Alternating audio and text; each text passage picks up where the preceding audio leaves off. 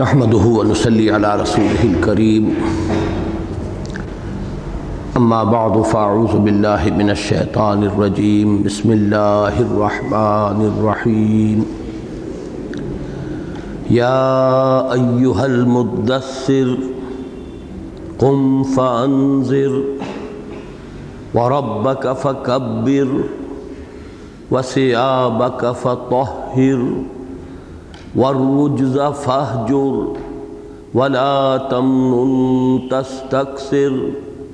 ولربك فاصبر فإذا نقر في الناقور فذلك يومئذ يوم عسير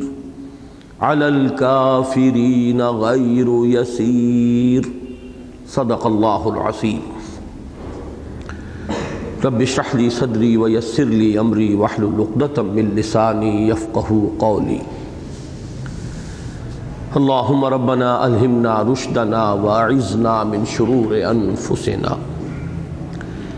اللهم ارنا الحق حقا وارزقنا اتباعه وارنا الباطل باطلا وارزقنا اجتنابه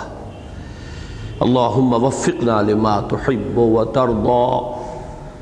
آمین یا رب العالمین۔ سورہ مزمل ہم 3 نشستوں میں ختم کر سکے تھے۔ اس کے درس کے ضمن میں سورہ مزمل اور سورہ مدثر کے مابین جو نسبت ہے جوڑے ہونے کی، اس پر تفصیل سے گفتگو ہو چکی ہے۔ قرآن حکیم میں سورتوں کے جو جوڑے بہت نمایاں ہیں، یہ نسبت جو ہے جوڑے ہونے کی کہیں بہت نمایاں ہے، کہیں قدر خفی ہے، لیکن یہ کہ جہاں بہت نمایاں ہے ان میں سے ایک مثال یہ سورہ مزمل اور سورہ مدثر بھی ہے۔ بالکل ایک ہی انداز میں آغاز، یا ایھا المزمل یا ایھا المدثر، پھر دوسری آیت دونوں جگہ پر قم سے شروع ہو رہی ہے، گویا کہ نبی اکرم صلی اللہ علیہ وسلم کو اب اپنی عملی جد و جہد کے آغاز کا حکم ہو رہا ہے۔ پھر میں ساتھ ہی یہ بھی عرض کر چکا ہوں کہ جو ترتیب نزولی کے ضمن میں ہمارے ہاں مختلف روایات ہیں، مختلف معاملات ہیں، اس پر باقاعدہ تصنیف بھی لکھی گئی، خاص طور پر اس دور میں مولانا ابوالکلام آزاد مرحوم کے ایک ساتھی نے تو اس کو باقاعدہ ایک اپنا کہا جا سکتا ہے کہ ایک تھیسس کا موضوع بنایا ہے۔ اس کے ضمن میں جو متقدمین میں سے اکثر حضرات کی رائے ہے، اگرچہ پورے قرآن مجید کی ترتیب نزولی کا معاملہ تو بہت مشکل ہے، تقریباً محال ہے، ناممکنات میں سے ہے کہ اب اس کا تعین تیقن کے ساتھ کیا جا سکے، اور اس کی ایسی شدید ضرورت بھی نہیں، اس لیے کہ در حقیقت جو حجت ہے ہمارے لیے وہ یہی ترتیب مصحف ہے، یہی ترتیب ہے کہ جو لوح محفوظ میں ہے۔ البتہ یہ ہے کہ شروع کی جو چند ابتدائی وحییں ہیں ان کے بارے میں تقریباً اجماع ہے، اور مجھے بھی اس سے اتفاق ہے کہ سب سے پہلے 5 آیات سورہ علق کی، پھر 7 آیات سورہ نون یا سورہ قلم، 29ویں پارے کی جو دوسری صورت ہے، اس کے یہ 2 نام ہیں، اس کے بعد 10 آیات سورہ مزمل کی، اور اس کے بعد یہ 7 آیات ابتدائی جو ہے یہ سورہ مدثر کی۔ البتہ سورہ مدثر کے بارے میں چونکہ ایک روایت کی روح سے یہ رائے بھی سامنے آتی ہے کہ شاید یہ پہلی ہی وحی ہے، یہ 7 آیات سورہ مدثر کی، کہ یہ پہلی وحی ہے جو حضور صلی اللہ علیہ وسلم پر ہوئی ہے، لہٰذا اس میں کسی قدر گفتگو کی ضرورت ہے۔ اگرچہ ایک دوسری روایت موجود ہے جس نے کہ اس کے اندر جو اشکال یا اجمال تھا اس کو حل کر دیا ہے، اور تعجب کی بات یہ ہے کہ یہ دونوں روایات صحیح بخاری میں موجود ہیں۔ اس سے در حقیقت میں اس بہت اہم بات کی طرف توجہ دلانا چاہتا ہوں کہ محدثین کرام نے رحمہم اللہ یہ دیانت اور یہ امانت کا معاملہ سمجھا ہے کہ جو روایت بھی ان کے جو مقرر کردہ معیار تھے روایت کے اعتبار سے، جو ان پر پوری اتری انہوں نے اس کو جمع کر دیا ہے۔ تاکہ اب یہ مواد رہے غور و فکر کرنے والوں کے لیے، فقہا کے لیے، حکماء کے لیے، وہ سارا مواد ضرور جمع ہو جائے۔ اسی طریقے سے جو ہمارے ابتدائی مورخین ہیں انہوں نے بھی دیانت کا ثبوت دیا ہے، اگرچہ اس زمانے میں بعض لوگوں نے بعض حضرات کے بارے میں کچھ طعن بھی کیا ہے، ان کی نیتوں پر بھی حملے کیے ہیں، لیکن میں یہ سمجھتا ہوں کہ ابتدائی جو مورخین تھے ان کا بھی طرز عمل دیانت پر مبنی تھا۔ انہوں نے بھی جو بھی مواد ان کو ملا ہے وہ جمع کر دیا ہے، وہ مواد بھی جو حضرت عثمان کے خلاف جاتا ہو، وہ مواد بھی جو حضرت علی کے خلاف جاتا ہو، وہ مواد بھی جو حضرت امیر معاویہ کے خلاف جاتا ہو، تو انہوں نے جو چیزیں بھی ہیں انہیں جمع کر دیا ہے۔ اس کی بنا پر بعض حضرات نے سمجھا کہ شاید ان کے اندر کچھ شیعیت کی طرف رجحان تھا، حالانکہ میرے نزدیک بات یہ نہیں ہے۔ البتہ ایک بات جو بہت اہم ہے، جو ہمیشہ پیش نظر رہنی چاہیے، کہ مورخین نے اپنے ذمے روایات کی چھان پھٹک کی ذمہ داری نہیں لی، یہ صرف محدثین کا کام ہے۔ ان کو جو مواد ملا ہے، جو روایت ملی ہے، اس کو انہوں نے جمع کر دیا۔ محدثین کا معاملہ اس سے مختلف ہے، جو روایات ان کے پاس آئی ہیں انہوں نے اس میں چھان پھٹک کی ہے، اس کے اندر تحقیق کی ہے، تدقیق کی ہے، راوی ثقہ ہے نہیں ہے، سلسلہ روات جو ہے فلاں نے فلاں سے روایت کیا، فلاں سے فلاں نے روایت کیا، یہ متصل بھی ہے کہ منقطع ہے، بیچ میں کوئی لنک غائب تو نہیں ہے، پھر اس پورے سلسلے میں کوئی راوی ایسے تو نہیں ہے کہ جن پر یا تو جھوٹ بولنے کی تہمت لگی ہو یا الزام لگا ہو، یا جن پر حافظے کے صحیح نہ ہونے کا کسی نے خیال ظاہر کیا ہو۔ تو اسماء الرجال کا ایک بہت بڑا فن وجود میں آیا، تمام راویوں کے حالات کی تحقیق و تفتیش کی گئی۔ تو محدثین کا معاملہ جدا ہے، مورخین کا معاملہ جدا ہے۔ مورخین کے پاس جو روایات آئی انہوں نے جمع کر دی۔ اب یہ ہمارے پاس مواد ہے، مثبت منفی ہر نوعیت کا مواد ہے، اس کے بارے میں غور کریں، جس کو اب اس میں روایت سے آگے درایت کی بات بھی ہے، عقل سے بھی کام لیں۔ قرآن مجید کی جو محکمات ہیں اور قرآن مجید کے جو نصوص ہیں ان کو اپنے سامنے رکھیں، پھر تاریخ کے اس ذخیرے کو جس میں ہر طرح کی روایات آ گئی ہیں اس میں سے رد و قبول کے ہم اپنے معیار قائم کریں گے۔ لیکن یہ کہ محدثین کرام نے الحمدللہ کہ انہوں نے جو ہم پر احسان کیا ہے، احسان عظیم، وہ یہ ہے کہ ان پاس جو روایات آئی، آپ کو نے سنا ہوگا کہ کئی لاکھ حدیثوں میں سے صرف چند ہزار حدیثیں ہیں کہ جو امام بخاری نے اپنی صحیح میں درج کی، اس لیے کہ انہوں نے چھلنی لگا دی تھی، جو اس چھلنی میں سے نکلے گی وہی حدیث جو ہے میں قبول کروں گا، میں اپنی صحیح میں درج کروں گا۔ اگرچہ ان کا زیادہ تر جو رہا معاملہ وہ درایت کا نہیں، روایت کا ہے۔ انہوں نے عقلی بحثیں نہیں کی، عقلی معیارات قائم نہیں کی، انہوں نے اصل میں روایت پر زور دیا ہے۔ راوی کون ہے، اس نے کس سے سنا ہے، پھر اس نے کس سے سنا ہے، یہ پورا سلسلہ متصل ہے کہ منقطع ہے،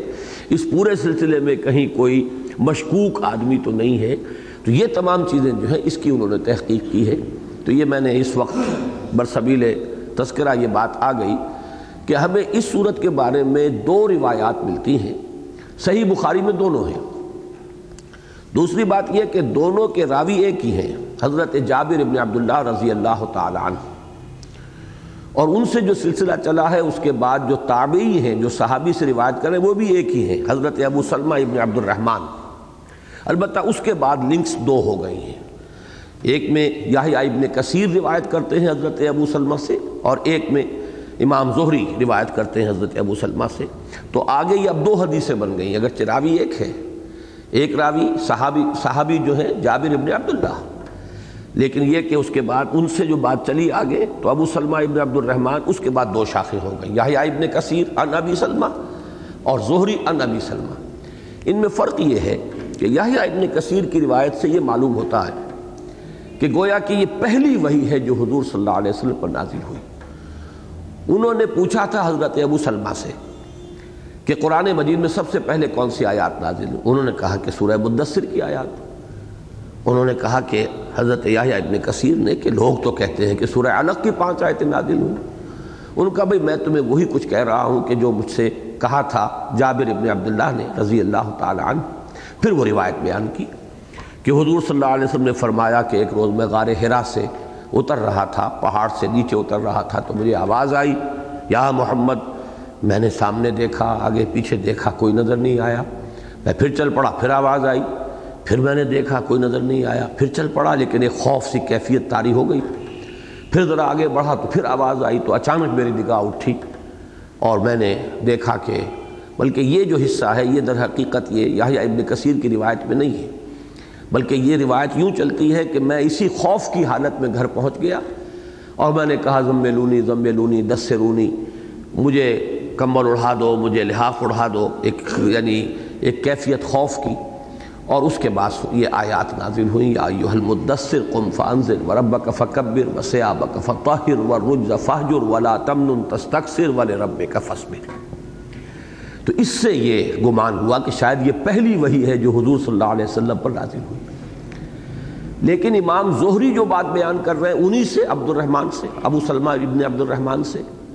اس کے اندر اضافہ ہے، وہ پوری تفصیل وہی ہے لیکن اس میں اضافہ یہ ہے کہ جب 2-3 مرتبہ ایسا ہوا اور پھر اچانک میری نگاہ اٹھی تو فَإِذَا الْمَلِكُ الَّذِي جَاءَنِي بِحِرَا، تو میں نے دیکھا کہ وہی فرشتہ جو میرے پاس حرا میں آیا تھا، غار حرا میں، تو وہ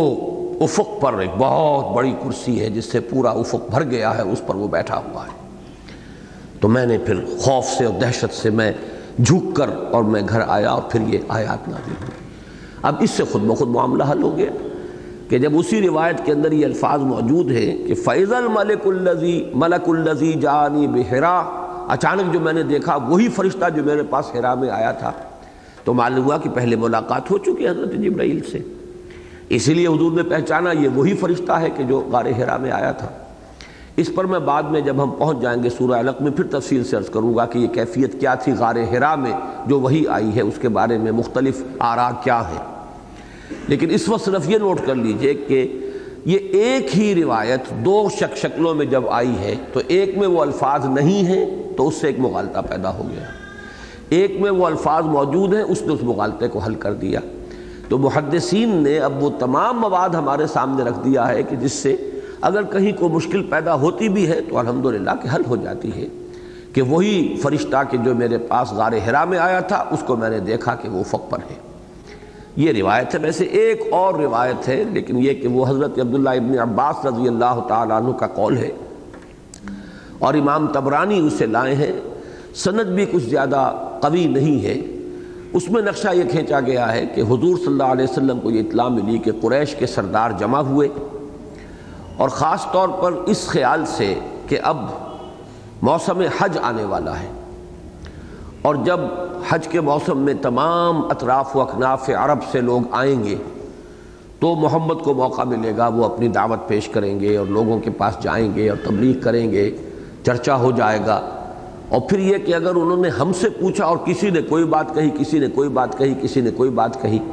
تو ہماری باتوں کا جو ہے وہ پر اعتماد نہیں رہے گا، لوگوں کو اعتبار ہمارا ہٹ جائے گا، لہذا مل کر بیٹھ کر ایک رائے بنا لو کہ جب لوگ آئیں تو ہم وہی ایک رائے ان کے سامنے پیش کریں۔ چنانچہ وہ ایک تفصیل ہے اس کے اندر کہ پہلے یہ سوچا گیا کہ ان کو شاعر قرار دیا جائے، تو وہ بھی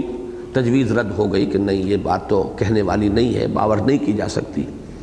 پھر یہ کہ ان کو کاہن کہا جائے، اس کو بھی رد کر دیا گیا۔ پھر یہ کہ کاذب کہا جائے، جھوٹا کہا جائے، اس کو بھی رد کر دیا گیا۔ بالآخر وہ ایک رائے پر گویا کہ کنسنسس ہوا، اتفاق ہوا کہ ان کو ساحر کہا جائے، اس لیے کہ ان کی وجہ سے گھر گھر دشمنی پڑ چکی ہے، بیوی اور شوہر کی جدائی ہو رہی ہے، اولاد جو ہے وہ اپنے والدین سے کٹ رہی ہے، یہی ساحر لوگ کیا کرتے ہیں، تو ساحر کہنا جو ہے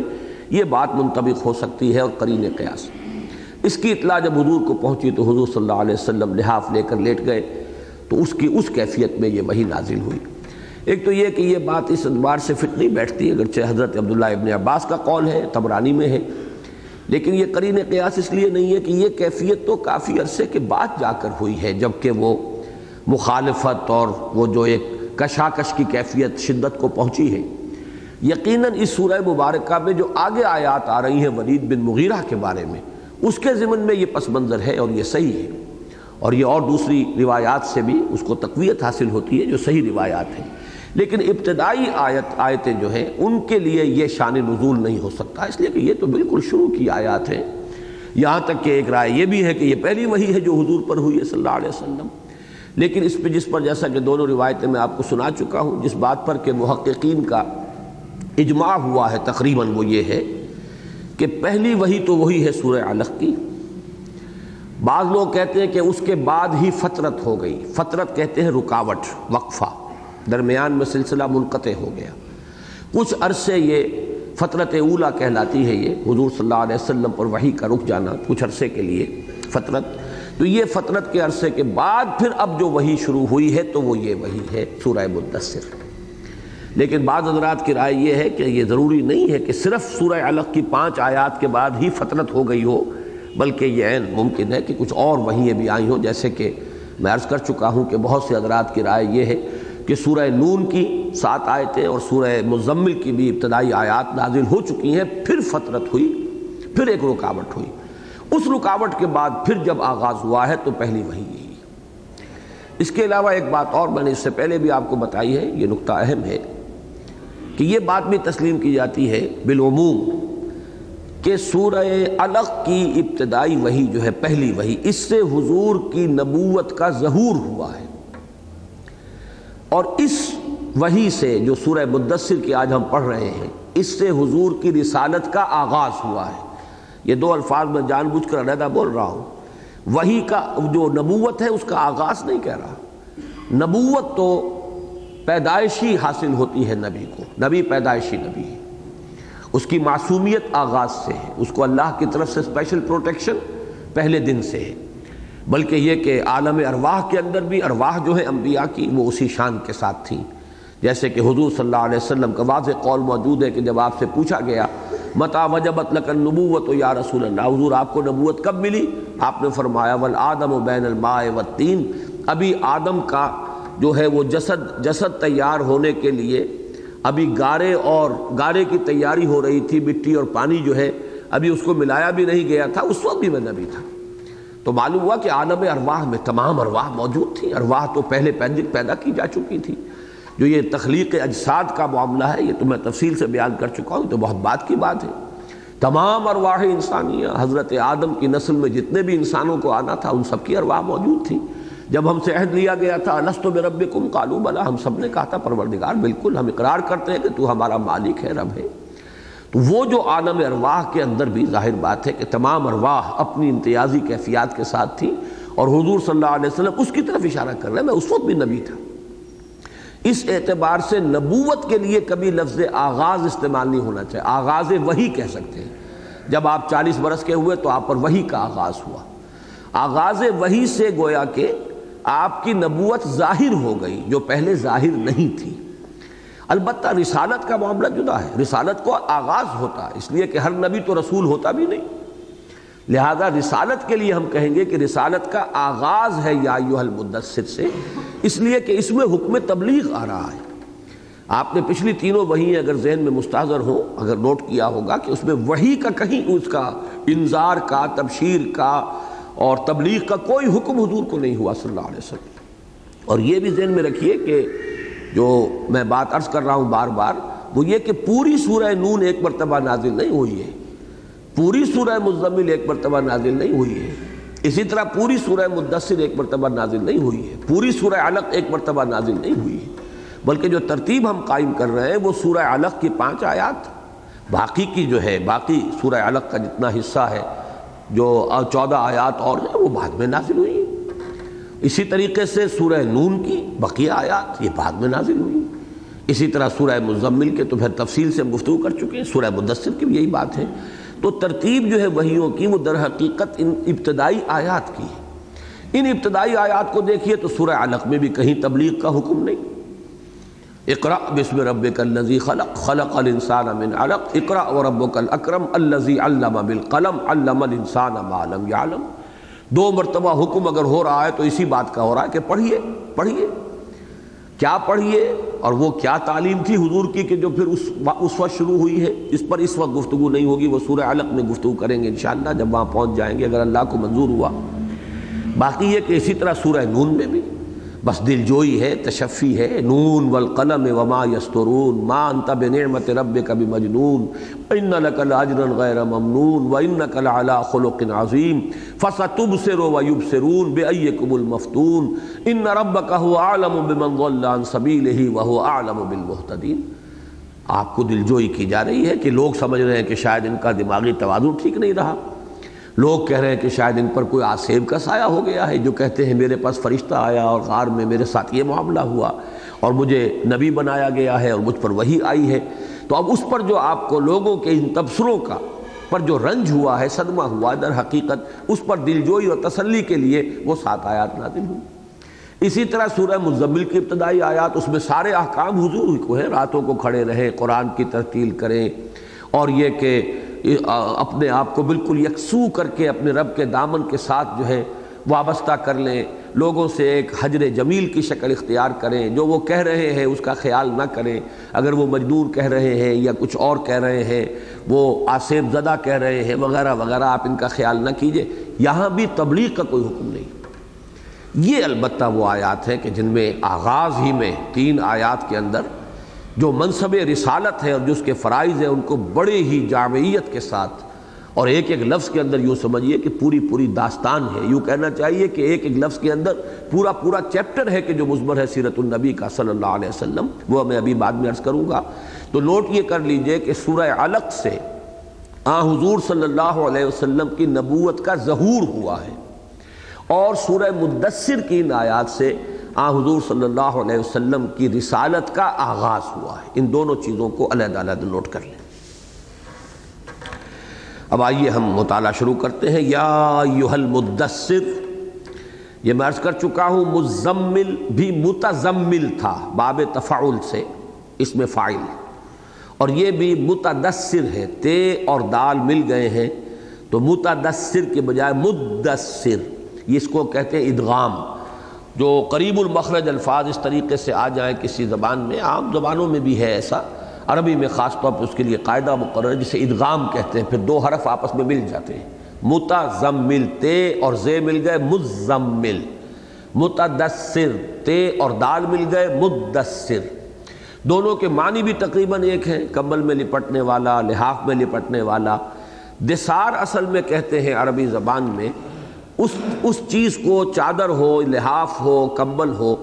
جس کو انسان اپنے اوپر لپیٹ لیتا ہے پوری طرح اور خود کو اپنے اندر اس کے اندر چھپا لیتا ہے۔ شعار اس کے برعکس کہتے ہیں وہ لباس کے جو انسان نے نیچے پہنا ہوا ہے، جو اس کے جسم کے ساتھ چپکا ہوا ہے۔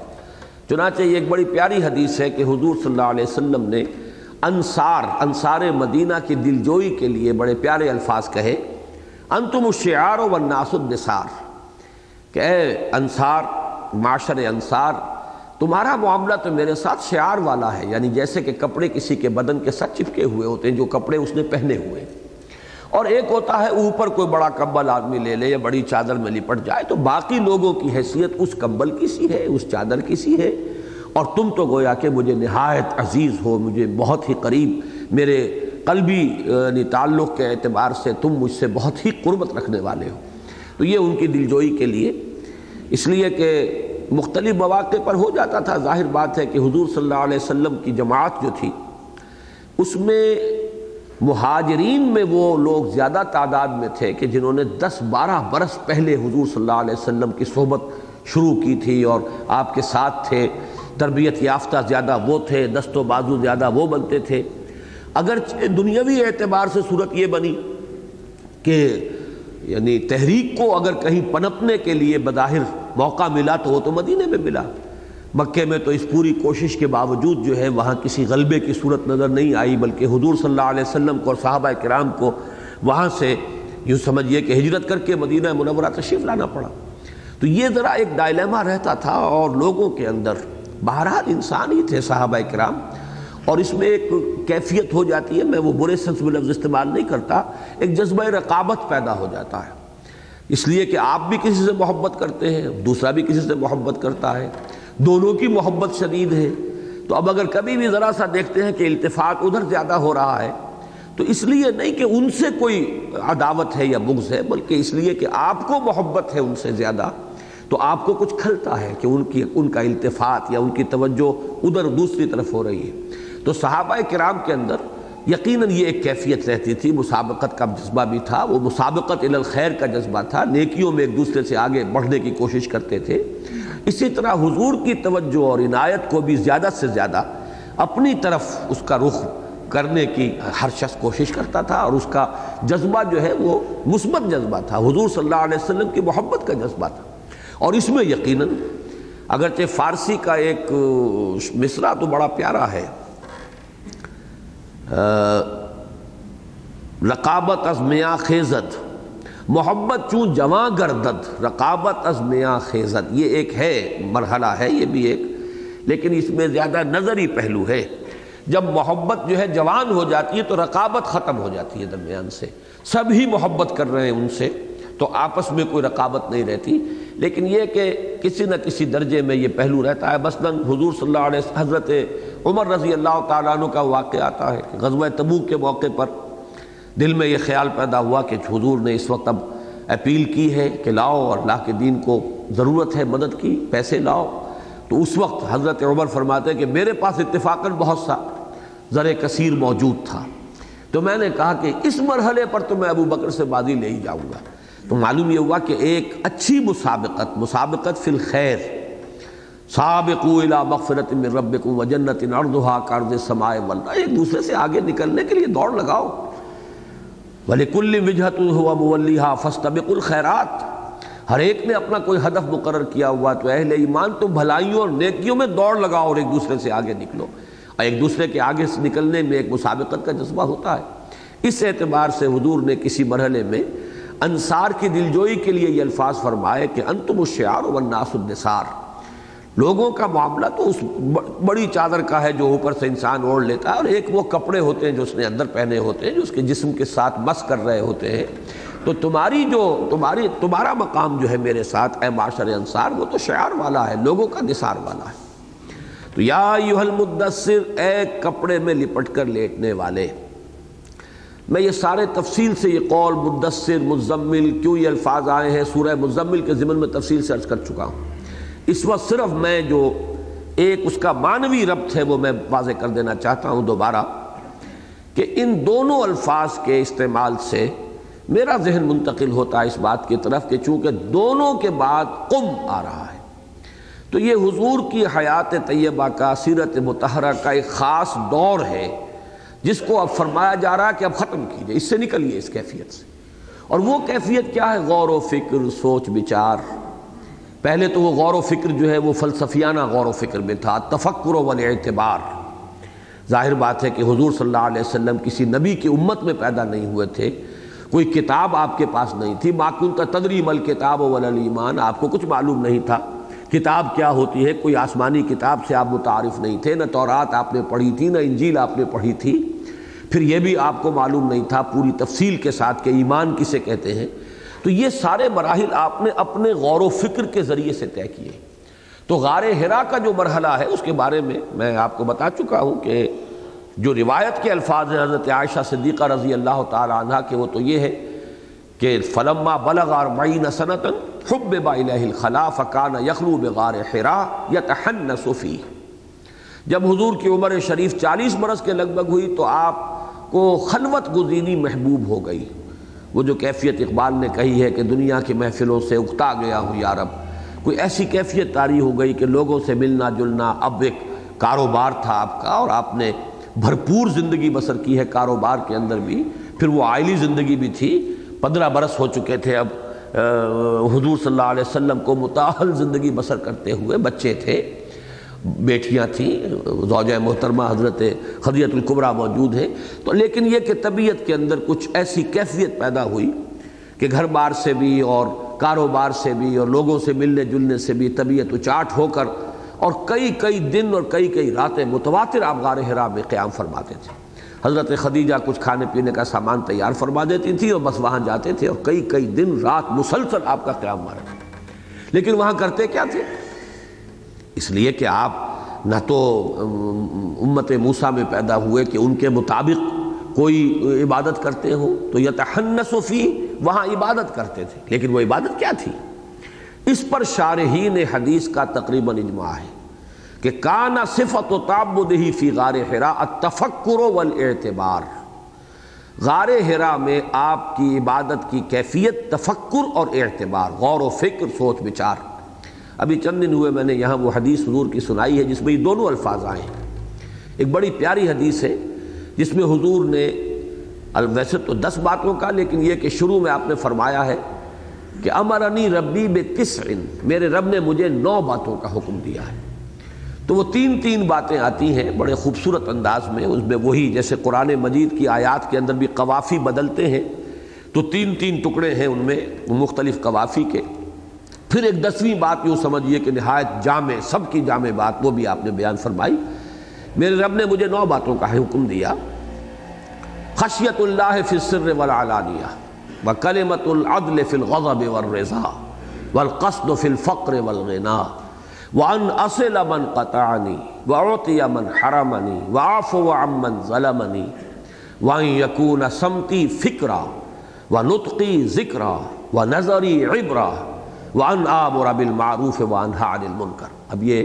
9 باتیں تو وہ آ رہی ہیں 3 کے ٹکڑے۔ میرے رب نے مجھے حکم دیا ہے کہ کھلے چھپے ہر حال میں اس کا خوف میرے دل کے اندر موجود رہے، اس کی عظمت کا نقش قائم رہے، اس کے سامنے حاضری ہونے کا احساس جو ہے وہ میرے دل میں برقرار رہے۔ پھر یہ کہ میں کسی سے راضی ہوں یا ناراض ہوں، بات عدل کی کروں، انصاف کی کروں، ایسا نہ ہو کہ کسی سے ناراض ہونے پہ یا کسی کی محبت جو ہے اس کے باعث میرا جو موقف ہے وہ عدل سے اور انصاف سے ہٹ جائے۔ اور تیسری بات یہ کہ چاہے تنگی ہو چاہے کشادگی ہو، لیکن میں آنا روی اختیار کروں، اپنے معاملے کے اندر ایک اعتدال اور ایک اقتصاد کی کیفیت۔ اس کے بعد 3 باتیں کہ میں اس کو دوں جو مجھے محروم رکھے، اعطی من حرمنی، واعفو عمن ظلمنی، جو مجھ سے کٹتا ہے میں اس سے جڑوں، ان اصل من قطعنی، واعطی من حرمنی، جو مجھ سے کٹتا ہے میں اس سے جڑوں، یا جو مجھے کاٹتا ہے میں اس سے جڑوں اور اپنا تعلق جوڑوں، اور جو مجھے محروم رکھتا ہے میں اسے اور دوں۔ اور اس سے آگے یہ کہ اعفو عمن ظلمنی، جو مجھ پر ظلم کرے میں اسے معاف کروں۔ اب آیا ہے وہ ٹکڑا جس کے لیے مجھے یہ حدیث یاد آئی، وَأَن يَكُونَ صَمْتِي فِكْرًا، میرا خاموش رہنا فکر پر، غور پر، سوچ بچار پر مشتمل ہو، وَنُطْقِي ذِكْرًا، اور میرا بولنا، میری گفتگو یاد الہی پر مشتمل ہو۔ یہ یاد الہی آدمی تنہائی میں بھی بیٹھ کر کرتا ہے، اور یہ کہ لوگوں کے درمیان جب اللہ کا ذکر کرتا ہے، اللہ کی کتاب کا مذاکرہ کرتا ہے، اللہ کی باتیں لوگوں کو سناتا ہے، تو یہ جو گفتگو ہے یہ بھی در حقیقت یاد الہی ہے۔ اور اس کے بعد فرمایا وَنَظَرِ عِبْرَةٍ، عبرت کی نگاہ ہو میری کہ میں جس چیز کو دیکھوں اس سے سبق حاصل کروں، اس سے میں نتائج اخذ کروں۔ تو یہ وہ تفکر والاعتبار، فکر اور عبرت، یہ ہے تفکر والاعتبار۔ کان صفت تعبدہ فی غار حراء التفکر والاعتبار۔ تو میں عرض کر رہا تھا کہ یہ جو ایک دور تھا حضور پر، اس کے بعد وہی آئی ہے، وہی غار حراء میں، اس کے بعد ظاہر بات ہے ایک بار گراں کا احساس۔ اب تفکر کے اندر وہ دوسری جس کو ہم فکر مندی کہتے ہیں اور تشویش، اس کا ایلیمنٹ بھی شامل ہوا کہ بہت بڑی ذمہ داری آ گئی ہے۔ حضرت ورقہ ابن نوفل نے صاف فرما دیا تھا حضور صلی اللہ علیہ وسلم سے کہ کاش کہ میں اس وقت تک زندہ رہوں جب کہ آپ کی قوم آپ کو یہاں سے نکال دے گی۔ تو حضور حیران ہوئے، اب ہم اخرجیہم، کیا یہ لوگ مجھے یہاں سے نکال دیں گے؟ تو انہوں نے کہا جی ہاں، اس سے پہلے بھی جن کے پاس بھی وہی آئی ہے اور جن کو بھی اللہ نے نبوت اور رسالت پر فائز کیا ہے آپ سے پہلے، ان سب کی قومیں ان کی دشمن بنی ہیں، اور یہ دشمنی آپ کو بھی اپنی قوم کی طرف سے پیش آئے گی۔ کاش کہ میں اس وقت تک زندہ رہوں کہ آپ کا ساتھ دوں، آپ کے ساتھ تعاون کروں۔ بہرحال ان کا انتقال تو بہت جلد ہو گیا۔ اب اس سے یوں سمجھیے کہ وہ ایک تشویش، ایک بار گراں کا احساس، یہ مزید اس کے اوپر ایک ردا جو ہے غور و فکر کا۔ جب یہ کیفیت ہوتی ہے آدمی کی، تو پھر وہ کہیں کسی کونے میں، کہیں علیحدہ بیٹھ کر، کہیں چادر میں لپٹ کر، کہیں لحاف لے کر لیٹ جاتا ہے، غور کرتا ہے اندر ہی اندر۔ تو یہ در حقیقت مزمل اور مدثر دونوں الفاظ میں یہ ایک کیفیت بیان ہو رہی ہے، اور دونوں جگہ پر اس کے بعد حکم آ رہا ہے فعل امر، قم، کھڑے ہو جائیے۔ البتہ کھڑے ہو کر، یعنی کھڑے ہونے سے مراد یہ نہیں کہ فوراً کھڑے ہو جائیے، بلکہ یہ کہ اب کمر کس لیجئے، اب ہمت کیجئے، اپنی عملی جد و جہد کا آغاز کیجئے، اب سوچ بچار کے مرحلے سے نکلیے۔ اور بہت خوبصورت مصرع ہے علامہ اقبال کا جس میں کہ یہ کیفیت بیان ہوئی ہے کہ لاکھ حکیم سر بجیب، ایک کلیم سر بکف۔ آپ نے کبھی علامہ اقبال کی بھی ایک تصویر دیکھی ہوگی کہ وہ سر پکڑ کر اس طرح یوں بیٹھے ہوئے۔ یہ ایک مفکر کا یوں سمجھیے کہ یہ ایک نقشہ ہے، اس لیے کہ غور و فکر، سوچ بچار، آب روان کبیر تیرے کنارے کوئی دیکھ رہا ہے کسی اور زمانے کے خواب۔ اب ظاہر بات ہے جو ویژنری ہوتا ہے وہ تو نہ معلوم کہاں کی سوچ رہا ہوتا ہے اور کہاں کہاں کے خواب دیکھ رہا ہوتا ہے، مستقبل کی باتوں کے بارے میں غور و فکر کر رہا ہوتا ہے۔ تو اس کو اقبال نے کہا لاکھ حکیم سر بجیب، جب سر جھکا ہوا ہوتا ہے غور و فکر میں تو گویا کہ اپنے گریبان میں اپنا سر دیا ہوا ہے۔ تو حکیم اور دانا لوگ تو یہی کچھ ہوتے ہیں، ان کو پھر وہ عمل کا مرحلہ ان کی زندگیوں میں نہیں آیا کرتا۔ وہ تو یہ کہ اس قسم کے لوگوں کو کوئی شاگرد فعال قسم کے مل جائے تو پھر یہ ہے کہ وہ ان کی بات کو آگے بڑھانے والے ہوتے ہیں۔ عام طور پہ جیسے آپ کو معلوم ہے مارکس نے کیا کیا، کتاب لکھی، اللہ اللہ خیر صلاح۔ باقی یہ کہ کوئی کمیونسٹ ریولوشن کہیں برپا کرنے کا کوئی امکان نہیں تھا۔ وہ تو لینن جیسی شخصیت روس میں پیدا ہو گئی، ماؤ زیتونگ جیسی شخصیت، فعال قسم کے اشخاص، تو انہوں نے انقلاب برپا کیا۔ تو یہاں معاملہ جو ہے اس کے برعکس ہے، یہاں تو یہی ہے کہ حضور صلی اللہ علیہ وسلم ہی نے وہ مرحلہ بھی طے کیا ہے، اور اب جب کہ وحی آ گئی اور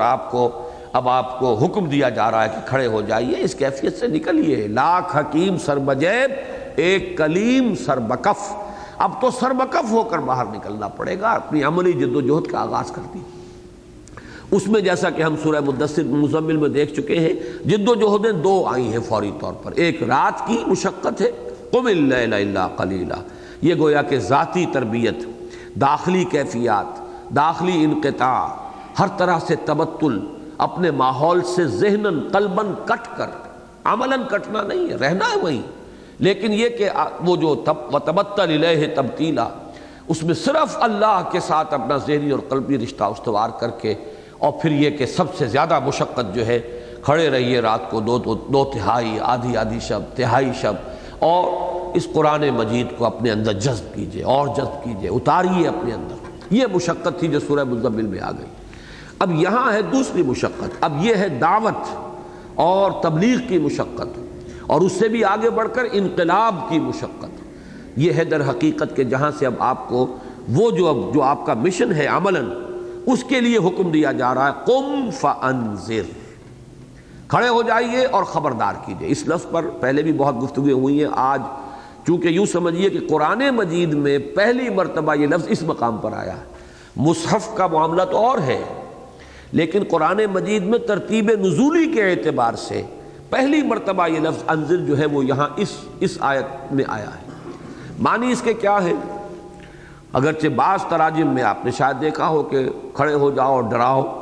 یا انذار کا ترجمہ جو ہے ڈرانا، لیکن یہ کہ صحیح ترین ترجمہ جو ہے وہ ہے خبردار کرنا، باخبر کر دینا۔ انگریزی کا لفظ بہترین ہے اس کے لیے، جو صحیح ترین مفہوم کو ادا کرتا ہے، وارن کرنا۔ ایک شخص ہے جو کسی غلط راستے پر جا رہا ہے، آپ اسے بتاتے ہیں تم غلط راستے پر جا رہے ہو، یہ راستہ تو ایسے جنگل کے اندر تمہیں پہنچا دے گا کہ جہاں ہلاکت ہے، بربادی ہے، تباہی ہے، تو آپ اس کو خبردار کرتے ہیں کہ تم غلط راستے پر ہو۔ اسی طریقے سے یہ قافلہ نوع انسانی جو ہے، اس کو خبردار کرنا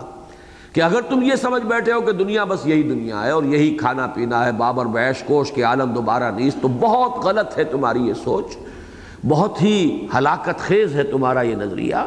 تم بہت بڑی تباہی سے اور بربادی سے دوچار ہو جاؤ گے، ابدی عذاب الہی کا نوالا بن جاؤ گے۔ ہوش میں آؤ، جاگو، سمجھو، اپنے آپ کو پہچانو، اپنی زندگی کی منزل جو ہے اس سے جانو کہ وہ منزل کون سی ہے، کدھر جا رہے ہو۔ یہ انذار ہے اصل میں، خبردار کرنے کے معنی میں۔ اور یہ بات نوٹ کر لیجئے کہ اگرچہ بعد میں یہ لفظ بکثرت آیا ہے، لِأُنذِرَكُمْ بِهِ أُوحِيَ إِلَيَّ هَذَا الْقُرْآنُ لِأُنذِرَكُمْ بِهِ وَمَنْ بَلَغَ، اے نبی ان سے کہہ دیجئے کہ مجھ پر وحی کیا گیا یہ قرآن تاکہ میں تمہیں اس کے ذریعے سے خبردار کر دوں، اور ان سب کو خبردار کر دوں جن تک یہ قرآن پہنچ جائے۔ گویا کہ قرآن کا پہلا فنکشن جو ہے وہ انذار ہے، اہم ترین فنکشن جو ہے وہ انذار ہے، خبردار کرنا ہے۔ حضور کو بھی پہلا حکم لوگوں کے بارے میں جو دیا جا رہا ہے وہ انذار کا دیا جا رہا ہے۔ کچھ عرصے کے بعد حکم آیا، وَأَنذِرْ عَشِيرَتَكَ الْأَقْرَبِينَ، خبردار کر دیجئے اپنے قریبی رشتہ داروں کو، اپنے اعزاء و اقربا کو۔ تو اس میں جو چند بحثیں ہیں یہ جان لیجئے کہ اصولاً انذار اور تبشیر یہ دونوں الفاظ ہیں جو قرآن مجید میں، جہاں فلسفہ نبوت آئے گا، جہاں بات پوری بیان کرنی ہوگی، تو نہ صرف یہ کہ یہ دونوں الفاظ ہوں گے، بلکہ اس میں تبشیر کا لفظ مقدم ہوتا ہے۔ جیسے مثلا بالکل وسط ہے قرآن مجید کا، جیسے میں نے عرض کیا تھا کہ وہاں بھی ایک بڑا نمایاں جوڑا ہے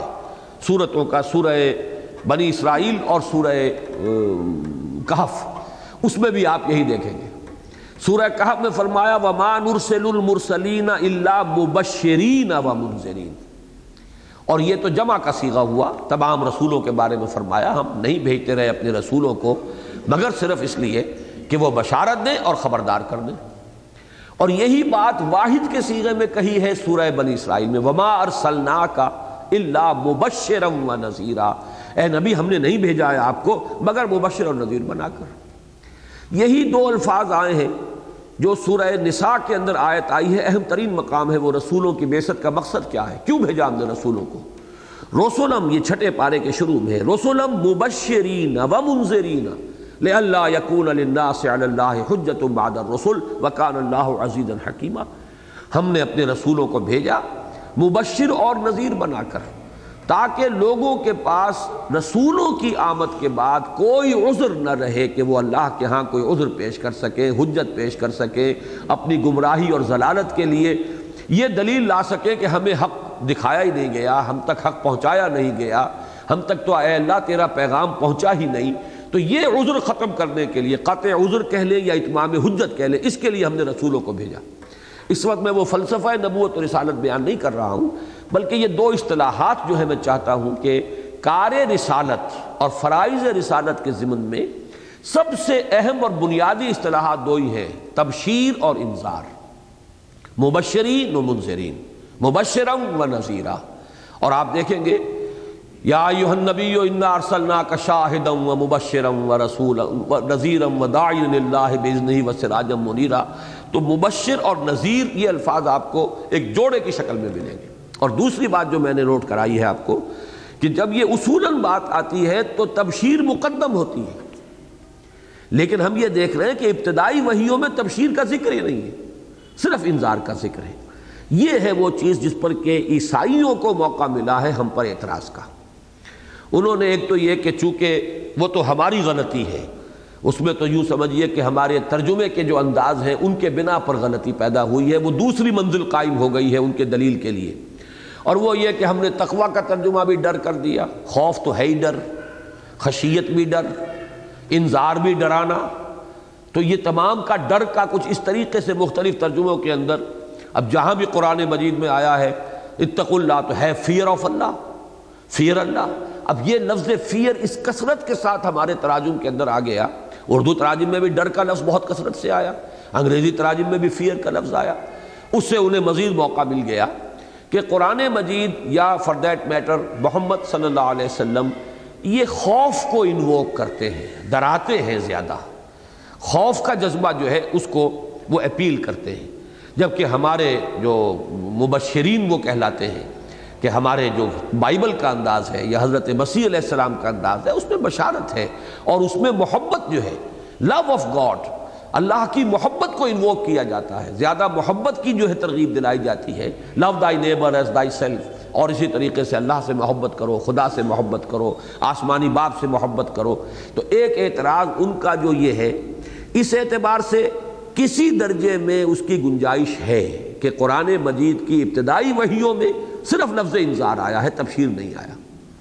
اگرچہ جب آپ پورے فلسفے کو دیکھیں گے اور قرآن مجید کے مختلف مقامات میں جہاں بات اصولاً آئی ہے اور جامعیت کے ساتھ آئی ہے وہاں دیکھیں گے تو اس اعتراض کی نفی ہو جائے گی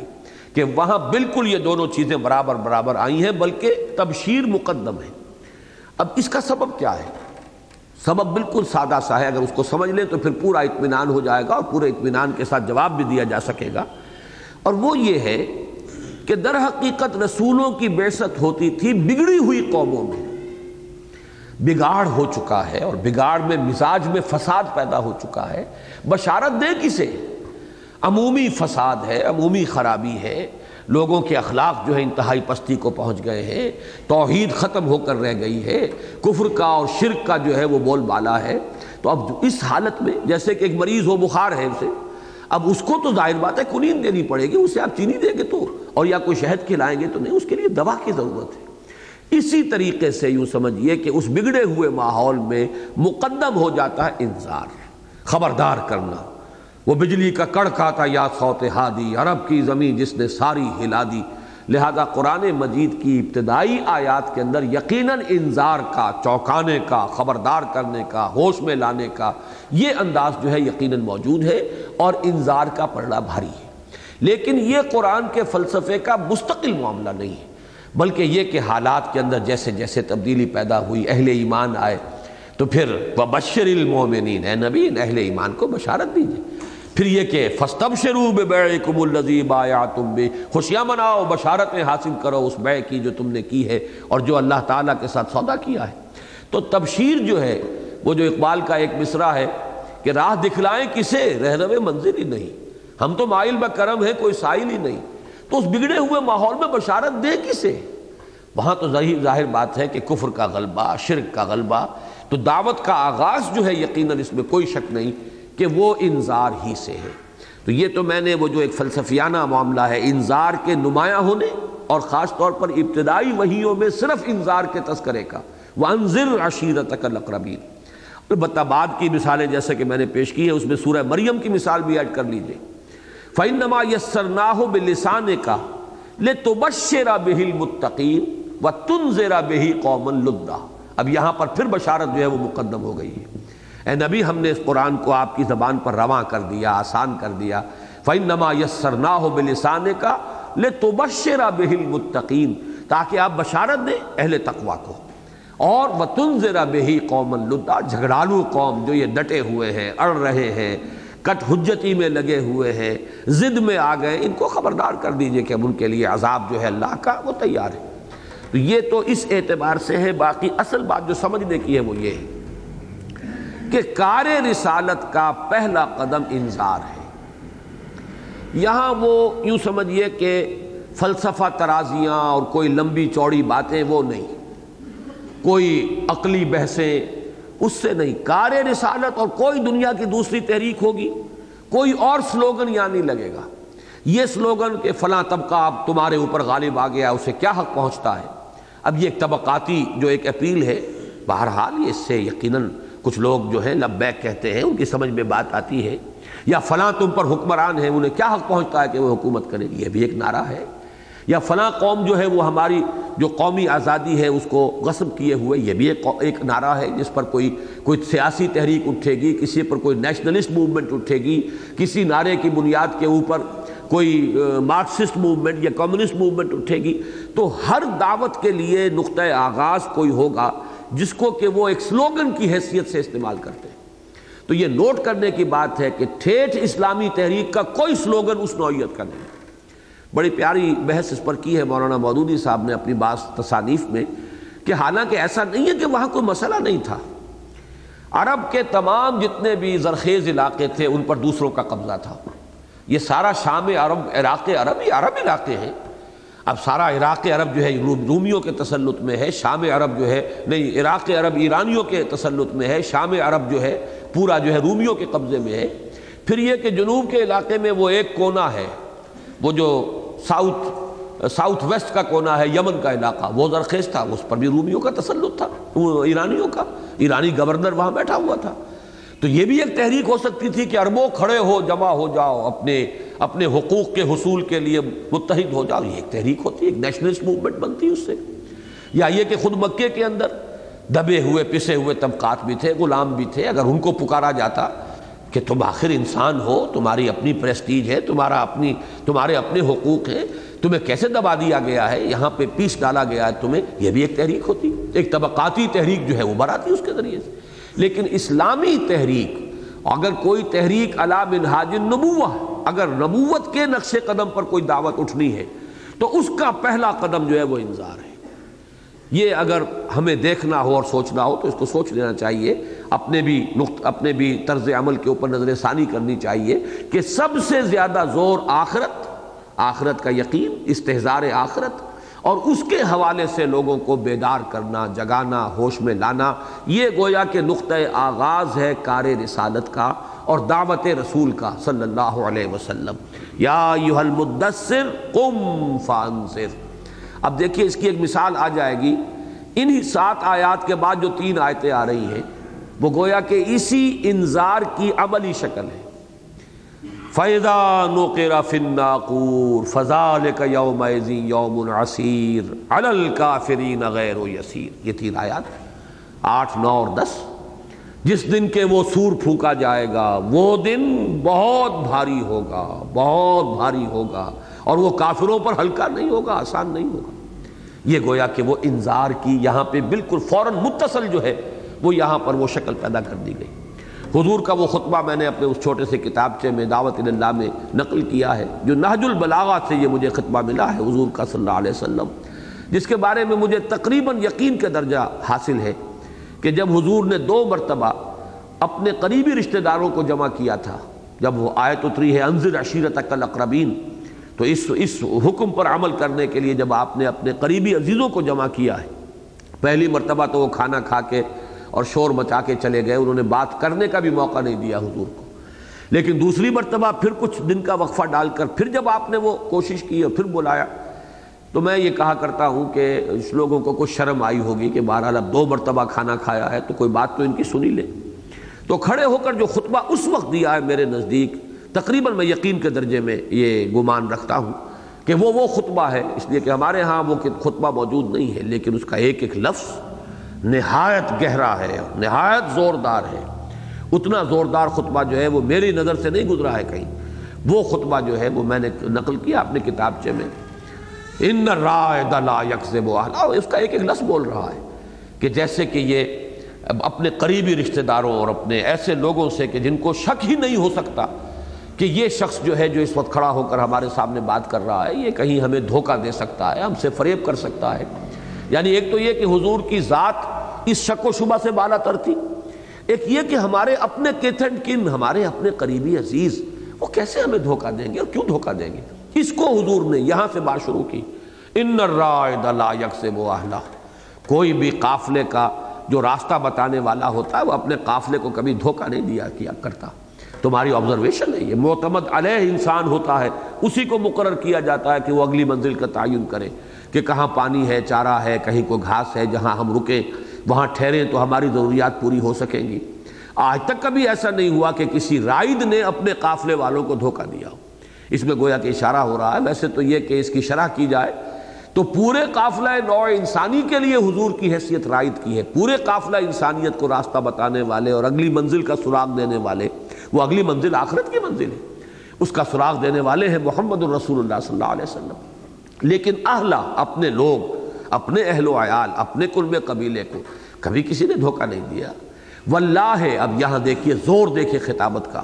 واللہ لو کذبت الناس جميعا ما کذبتکم ولو غررت الناس جميعا ما غررتکم، خدا کی قسم اگر میں تمام انسانوں سے جھوٹ بول سکتا تب بھی تم سے تو جھوٹ کبھی نہ بولتا، تم تو میرے اپنے عزیز ہو، رشتہ دار ہو۔ اب یہاں پہ وہ ذہن میں رکھیے کہ کسی کو یہ شک ہو ہی نہیں سکتا تھا کہ حضور جھوٹ بول سکتے ہیں، لیکن یہ خطیبانہ انداز ہے، اس کے اندر ایک زور دینے کے لیے، واللہ لو کذبت الناس جميعا ما کذبتکم ولو غررت الناس جميعا ما غررتکم، اور اگر میں تمام انسانوں کو دھوکہ دے سکتا تب بھی تمہیں کبھی دھوکہ نہ دیتا۔ اس تمہید کے بعد بات اٹھائی ہے آپ نے، واللہ، واللہ الذی لا الہ الا ہو، اس اللہ کی قسم کہ جس کے سوا کوئی الہ نہیں، انی لرسول اللہ الیکم خاصۃ والی الناس کافۃ، میں یقیناً اللہ کا رسول ہوں تمہاری طرف بالخصوص اور پوری نوع انسانی کی طرف بالعموم۔ یہ 2 بعثتیں بھی اپنی اس ایک خطبے کے اندر جمع کر دی، ایک بعثت خصوصی الی اہل العرب، الی بنی اسماعیل، الی الامیین، اور ایک بعثت عمومی، وما ارسلناک الا کافۃ للناس بشیرا ونذیرا، واللہ الذی لا الہ الا ہو انی لرسول اللہ الیکم خاصۃ والی الناس کافۃ۔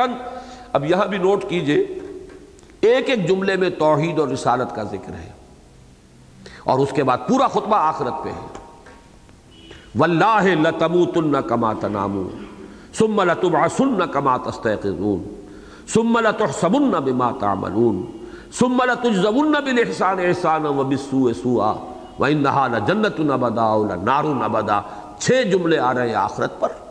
اور ایک جملے کے اندر صرف قسم کے حوالے سے توحید، اور ایک جملے میں اپنی رسالت کا ذکر۔ معلوم یہ ہوا کہ در حقیقت جس چیز کو ایمفیسائز کیا گیا ہے آغاز میں وہ آخرت، قیامت، ہوش میں آؤ، جاگو، وہ دن آ کر رہے گا، تمہیں اٹھایا جائے گا۔ واللہ لتموتن کما تنامون، اور بات وہاں سے شروع کی ہے کہ جو ایک یونیورسل ٹروتھ ہے، ہر شخص مانے گا، خدا کی قسم تم سب پر موت وارد ہوگی جیسے کہ روزانہ رات کو سو جاتے ہو۔ اب اگلی خبر دی، ثم تبعثن کما تستيقظون، پھر تمہیں لازماً اٹھا لیا جائے گا جیسے کہ تم روزانہ صبح کو بیدار ہو جاتے ہو۔ ثم لتحسبن بما تعملون، پھر تمہارا حساب ہوگا جو تم عمل کر رہے ہو، عمل کا، اعمال کا حساب ہوگا۔ ثم لتجزون، پھر یہ حساب بھی یوں ہی نہیں ہوگا بیکار، بلکہ تمہیں جزا ملے گی، اور وہ جزا کیا ہوگی؟ ثم لتجزون، تمہیں بہتر جزا ملے گی، تمہیں بالسوء سوءا، اگر بھلائی کی ہے، نیکی کی ہے تو اچھی جزا ملے گی، اور اگر برائی کی ہے تو برا بدلہ ملے گا۔ وَإِنَّهَا لَجَنَّةٌ أَبَدًا أَوْ لَنَارٌ أَبَدًا، یا پھر وہ جنت ہے ہمیشہ ہمیش کے لیے، اور یہ آگ ہے ہمیشہ ہمیش کے لیے۔ یہ ہے انذار۔ یا ایھا المدثر قم فانذر۔ البتہ ایک بات نوٹ کر لیں یہاں، طبعاً اسی کے تابع اصل انذار تو اس کا ہوتا ہے، لیکن پھر یہ کہ ایک انذار کا اضافہ ہو جاتا ہے۔ اصل انذار ہے آخرت کا، انذار آخرہ، لیکن ایک دوسرا انذار ہوتا ہے کہ رسول ہوں میں، جب رسالت پر زیادہ زور دیا جاتا ہے آگے چل کر۔ مکی صورتوں جو طویل صورتیں ہیں، جو پہلے دو گروپ ہیں، ان کے بارے میں جو حضرات شروع سے شریک ہیں ان کے علم میں ہے کہ میں نے ان کے بارے میں بارہا بتایا کہ ان میں زیادہ زور رسالت پر ہے۔ درمیانی دو گروپوں کی مکیات جو ہیں ان میں زیادہ جو ہے توحید پر زور ہے، اور ابتدائی دو گروپ ہیں یہ، ان کے اندر زیادہ زور آخرت پر ہے۔ یہی ترتیب ہے۔ مکی صورتوں میں سب سے پہلے جو صورتیں نازل ہوئی وہ اس آخری حصے میں ہیں۔ اس سے ذرا پیچھے ہٹیں گے، درمیانی حصے میں وہ صورتیں ہیں کہ جو مکے کے درمیانی دور میں نازل ہوئی ہیں۔ اس سے اور پیچھے جائیے، جو طویل صورتیں ہیں مکی، یہ وہ ہے کہ جو مکی دور کے آخری زمانے میں نازل ہوئی ہیں۔ ترتیب عکسی ہے۔ تو پہلی صورتوں میں زیادہ زور رسالت پر ہے، درمیانی صورتوں میں زیادہ جو زور توحید پر ہے، اور آخری دو گروپوں کی صورتوں میں زیادہ زور آخرت پر ہے، انذار آخرت پر۔ اسی لیے اس گروپ ہی کو کہا گیا کہ یہ گروپ جو ہے یہ انذار کا گروپ ہے۔ اس اعتبار سے جب آیا ہے رسالت پر زیادہ زور، تو اب وہ دوسرا انذار بھی شروع ہو گیا کہ اگر تم نہیں مانو گے تو ہلاک کر دیے جاؤ، جیسے کہ حضرت نوح علیہ السلام کی قوم ہلاک کر دی گئی، اس لیے کہ پھر ان کے ساتھ رعایت نہیں ہوتی۔ جب رسول آ جاتے تھے جب رسول علیہ السلام، تو پھر چونکہ وہ حق یوں سمجھیے بالکل مبرہن ہو کر سامنے آ جاتا تھا، کوئی اشتباہ نہیں رہتا تھا۔ ان کی اپنی سیرت و کردار ہر شک و شبے سے بالا تر، ان کے بارے میں کوئی غلط موٹیو جو ہے اس کا کوئی ذہن کے اندر شائبہ نہیں آتا کہ ان کے اندر کوئی غلط جو ہے کسی نیت کے تحت یہ کام کر رہے ہیں۔ گویا کہ اس اعتبار سے وہ خود ایک برہان ہوتے تھے، وہ خود بینہ ہے۔ رسول من اللہ یتلو صحفا مطہرۃ، یہ بینہ جو ہے رسول اور کتاب دونوں سے مل کر بنتی ہے۔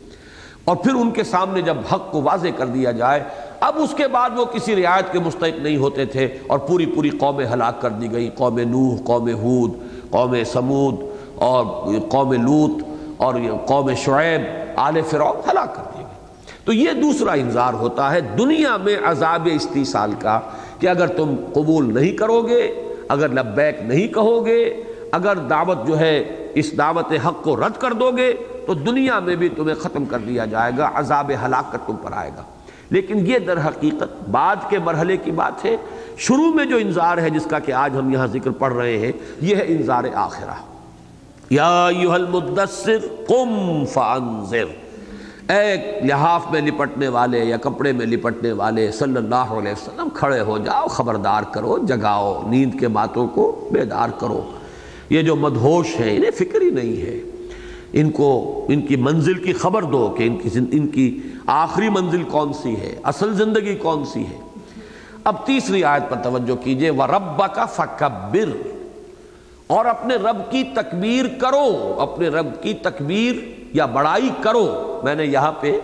کرو کا لفظ استعمال کیا، اور بہت سے تراجم کے اندر میں نے دیکھا الحمدللہ یہ لفظ استعمال کیا گیا ہے، اس لیے کہ اس میں بھی بڑی ہی کوتاہی ہوئی ہے اس لفظ کے صحیح مفہوم کو ادا کرنے میں۔ اور اس کا ایک تاریخی پس منظر ہے، میں وہ بھی بتا دوں گا کہ تکبیر کا ذہن میں تصور جو آتا ہے، اور عام طور پر جو اس کے لیے جو میں نے تفاسیر کے اندر دیکھا ہے کہ اس کے تابع وہ اس کے اندر صرف وہی پہلو سامنے نمایاں ہو کر رہ جاتا ہے جس کو میں ابھی یہ واضح کروں گا کہ وہ 3 مرحلے ہیں تکبیر کے، جن میں سے صرف پہلے یا دوسرے مرحلے تک بات آ کے ختم ہو جاتی ہے، اور تیسرا مرحلہ ذہنوں سے نکلا ہوا ہے۔ وہ تیسرا مرحلہ ہے جو آج مجھے آپ کے سامنے رکھنا ہے تفصیل سے، لیکن یہاں یہ سمجھیے کہ تکبیر کے لفظی معنی کیا ہے۔ یہ باب تفعیل کا مصدر ہے، اس کے مصدر پر جو اس وزن پر جو الفاظ آتے ہیں ان کے حوالے سے آپ اس لفظ کو سمجھ سکیں گے۔ تکبیر کے معنی ہے کسی شے کو بڑا کرنا یا بڑا بنانا۔ اس کے بالکل برعکس ہے وہ جو عربی کا مقولہ ہے تعرف الاشیاء باسدادھا، جو مخالف کی چیز ہوتی ہے اس کو اگر سمجھ لے آدمی تو پھر وہ اصل شے جو ہے وہ بھی سمجھ میں آ جاتی ہے۔ تو اس کی ضد ہے تصغیر، اور یہ تصغیر جس نے اردو گرامر بھی پڑھی ہے وہ بھی اس لفظ سے واقف ہے۔ اس میں تصغیر کے معنی کسی چیز کو چھوٹا کرنا یا چھوٹا بنانا۔ کتاب سے کتابچہ، یہ کتابچہ جو بن گیا ہے یہ گویا کہ تصغیر ہے۔ کتابچہ، پیمفلیٹ، چھوٹی سی کتاب، وہ کتابچہ، یہ اس میں تصغیر ہے۔ تو تصغیر کے معنی چھوٹا کرنا، چھوٹا بنانا۔ تکبیر کے معنی بڑا کرنا، بڑا بنانا۔ تسہیل، مثلا تسہیل الاملاء، یہ اگر بچپن میں وہ لکھنا شروع کیا تھا، وہ ایک سلپ کی شکل میں کاپی ہوتی تھی، اس کے اوپر قلم پھیر رہے ہیں، تسہیل الاملاء، آسان بنانا، آسان کرنا۔ تسہیل کہتے ہیں آسان کرنا، آسان بنانا۔ پھر باب تفعیل کا ایک خاصہ ہے، اس کو ذہن میں رکھیے کہ یہ کام ہوتا ہے تدریجاً، تھوڑا تھوڑا کر کے، ایک دم نہیں ہو جاتا۔ اس کے لیے پہم، مسلسل، درجہ بدرجہ کوشش، محنت جو ہے وہ لازم ہوتی ہے، جس کو کہ بارہا میں نے بیان کیا ہے کہ ایک ہے انزال، ایک ہے تنزیل۔ انزال کے معنی دفعتاً کسی شے کو اتار دینا، تنزیل تھوڑا تھوڑا کر کے اتارنا۔ چنانچہ وہ آیہ مبارکہ جو سورہ نساء میں ہے، بہت اہم آیات میں سے قرآن مجید کی، جس سے واضح ہو جاتا ہے کہ ایمان کے 2 درجے ہیں بالکل علیحدہ علیحدہ۔ یا ایھا الذین آمنوا آمنوا باللہ ورسولہ والکتاب الذی نزل علی رسولہ والکتاب الذی انزل من قبل۔ ایک ہی آیت میں یہ دونوں الفاظ آ گئے۔ اہل ایمان لاؤ اللہ پر اور اس کے رسول پر صلی اللہ علیہ وسلم، اور اس کتاب پر بھی جو اس نے اپنے رسول پر نازل فرمائی ہے بصورت تنزیل، اور اس کتاب پر بھی جو اس نے پہلے نازل کی تھی بصورت انزال۔ تورات چونکہ دفعتاً حضرت موسیٰ علیہ السلام کو دے دی گئی، تو الواح پر لکھی ہوئی تھی، کوہ طور پر وہ الواح آپ کے حوالے کر دی گئی، پوری کی پوری کتاب گویا کہ آپ کو مل گئی، لہذا وہاں انزال ہے، ایک دم اتار دیا گیا۔ اور حضور صلی اللہ علیہ وسلم کو قرآن مجید 23 برس میں یا 22 برس میں، اگر آپ قمری حساب کریں گے تو وہ 23 بن جائیں گے، ورنہ یہ کہ 22 برس لگ بھگ ہے۔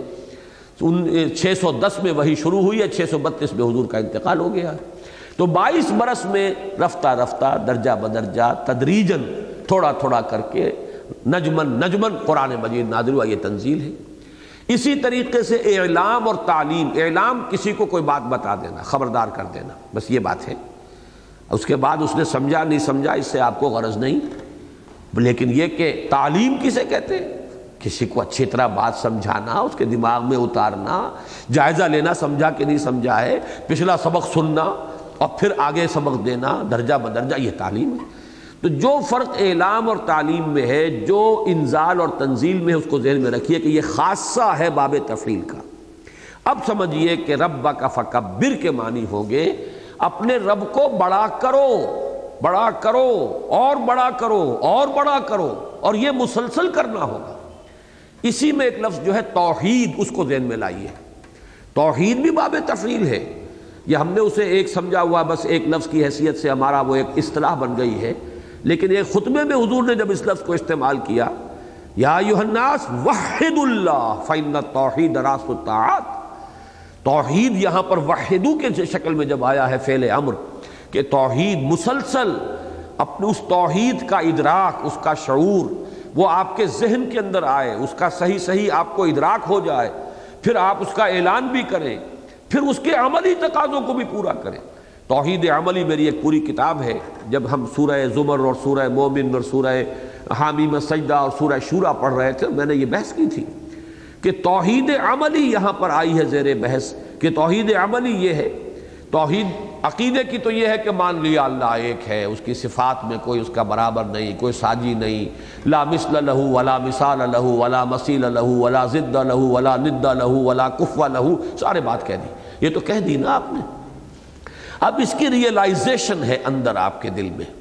واقعتاً ایک کہہ دینا ہے، ایک اس کو اپنے شعور میں، اپنے قلب کی گہرائیوں میں ریئلائز کرنا ہے۔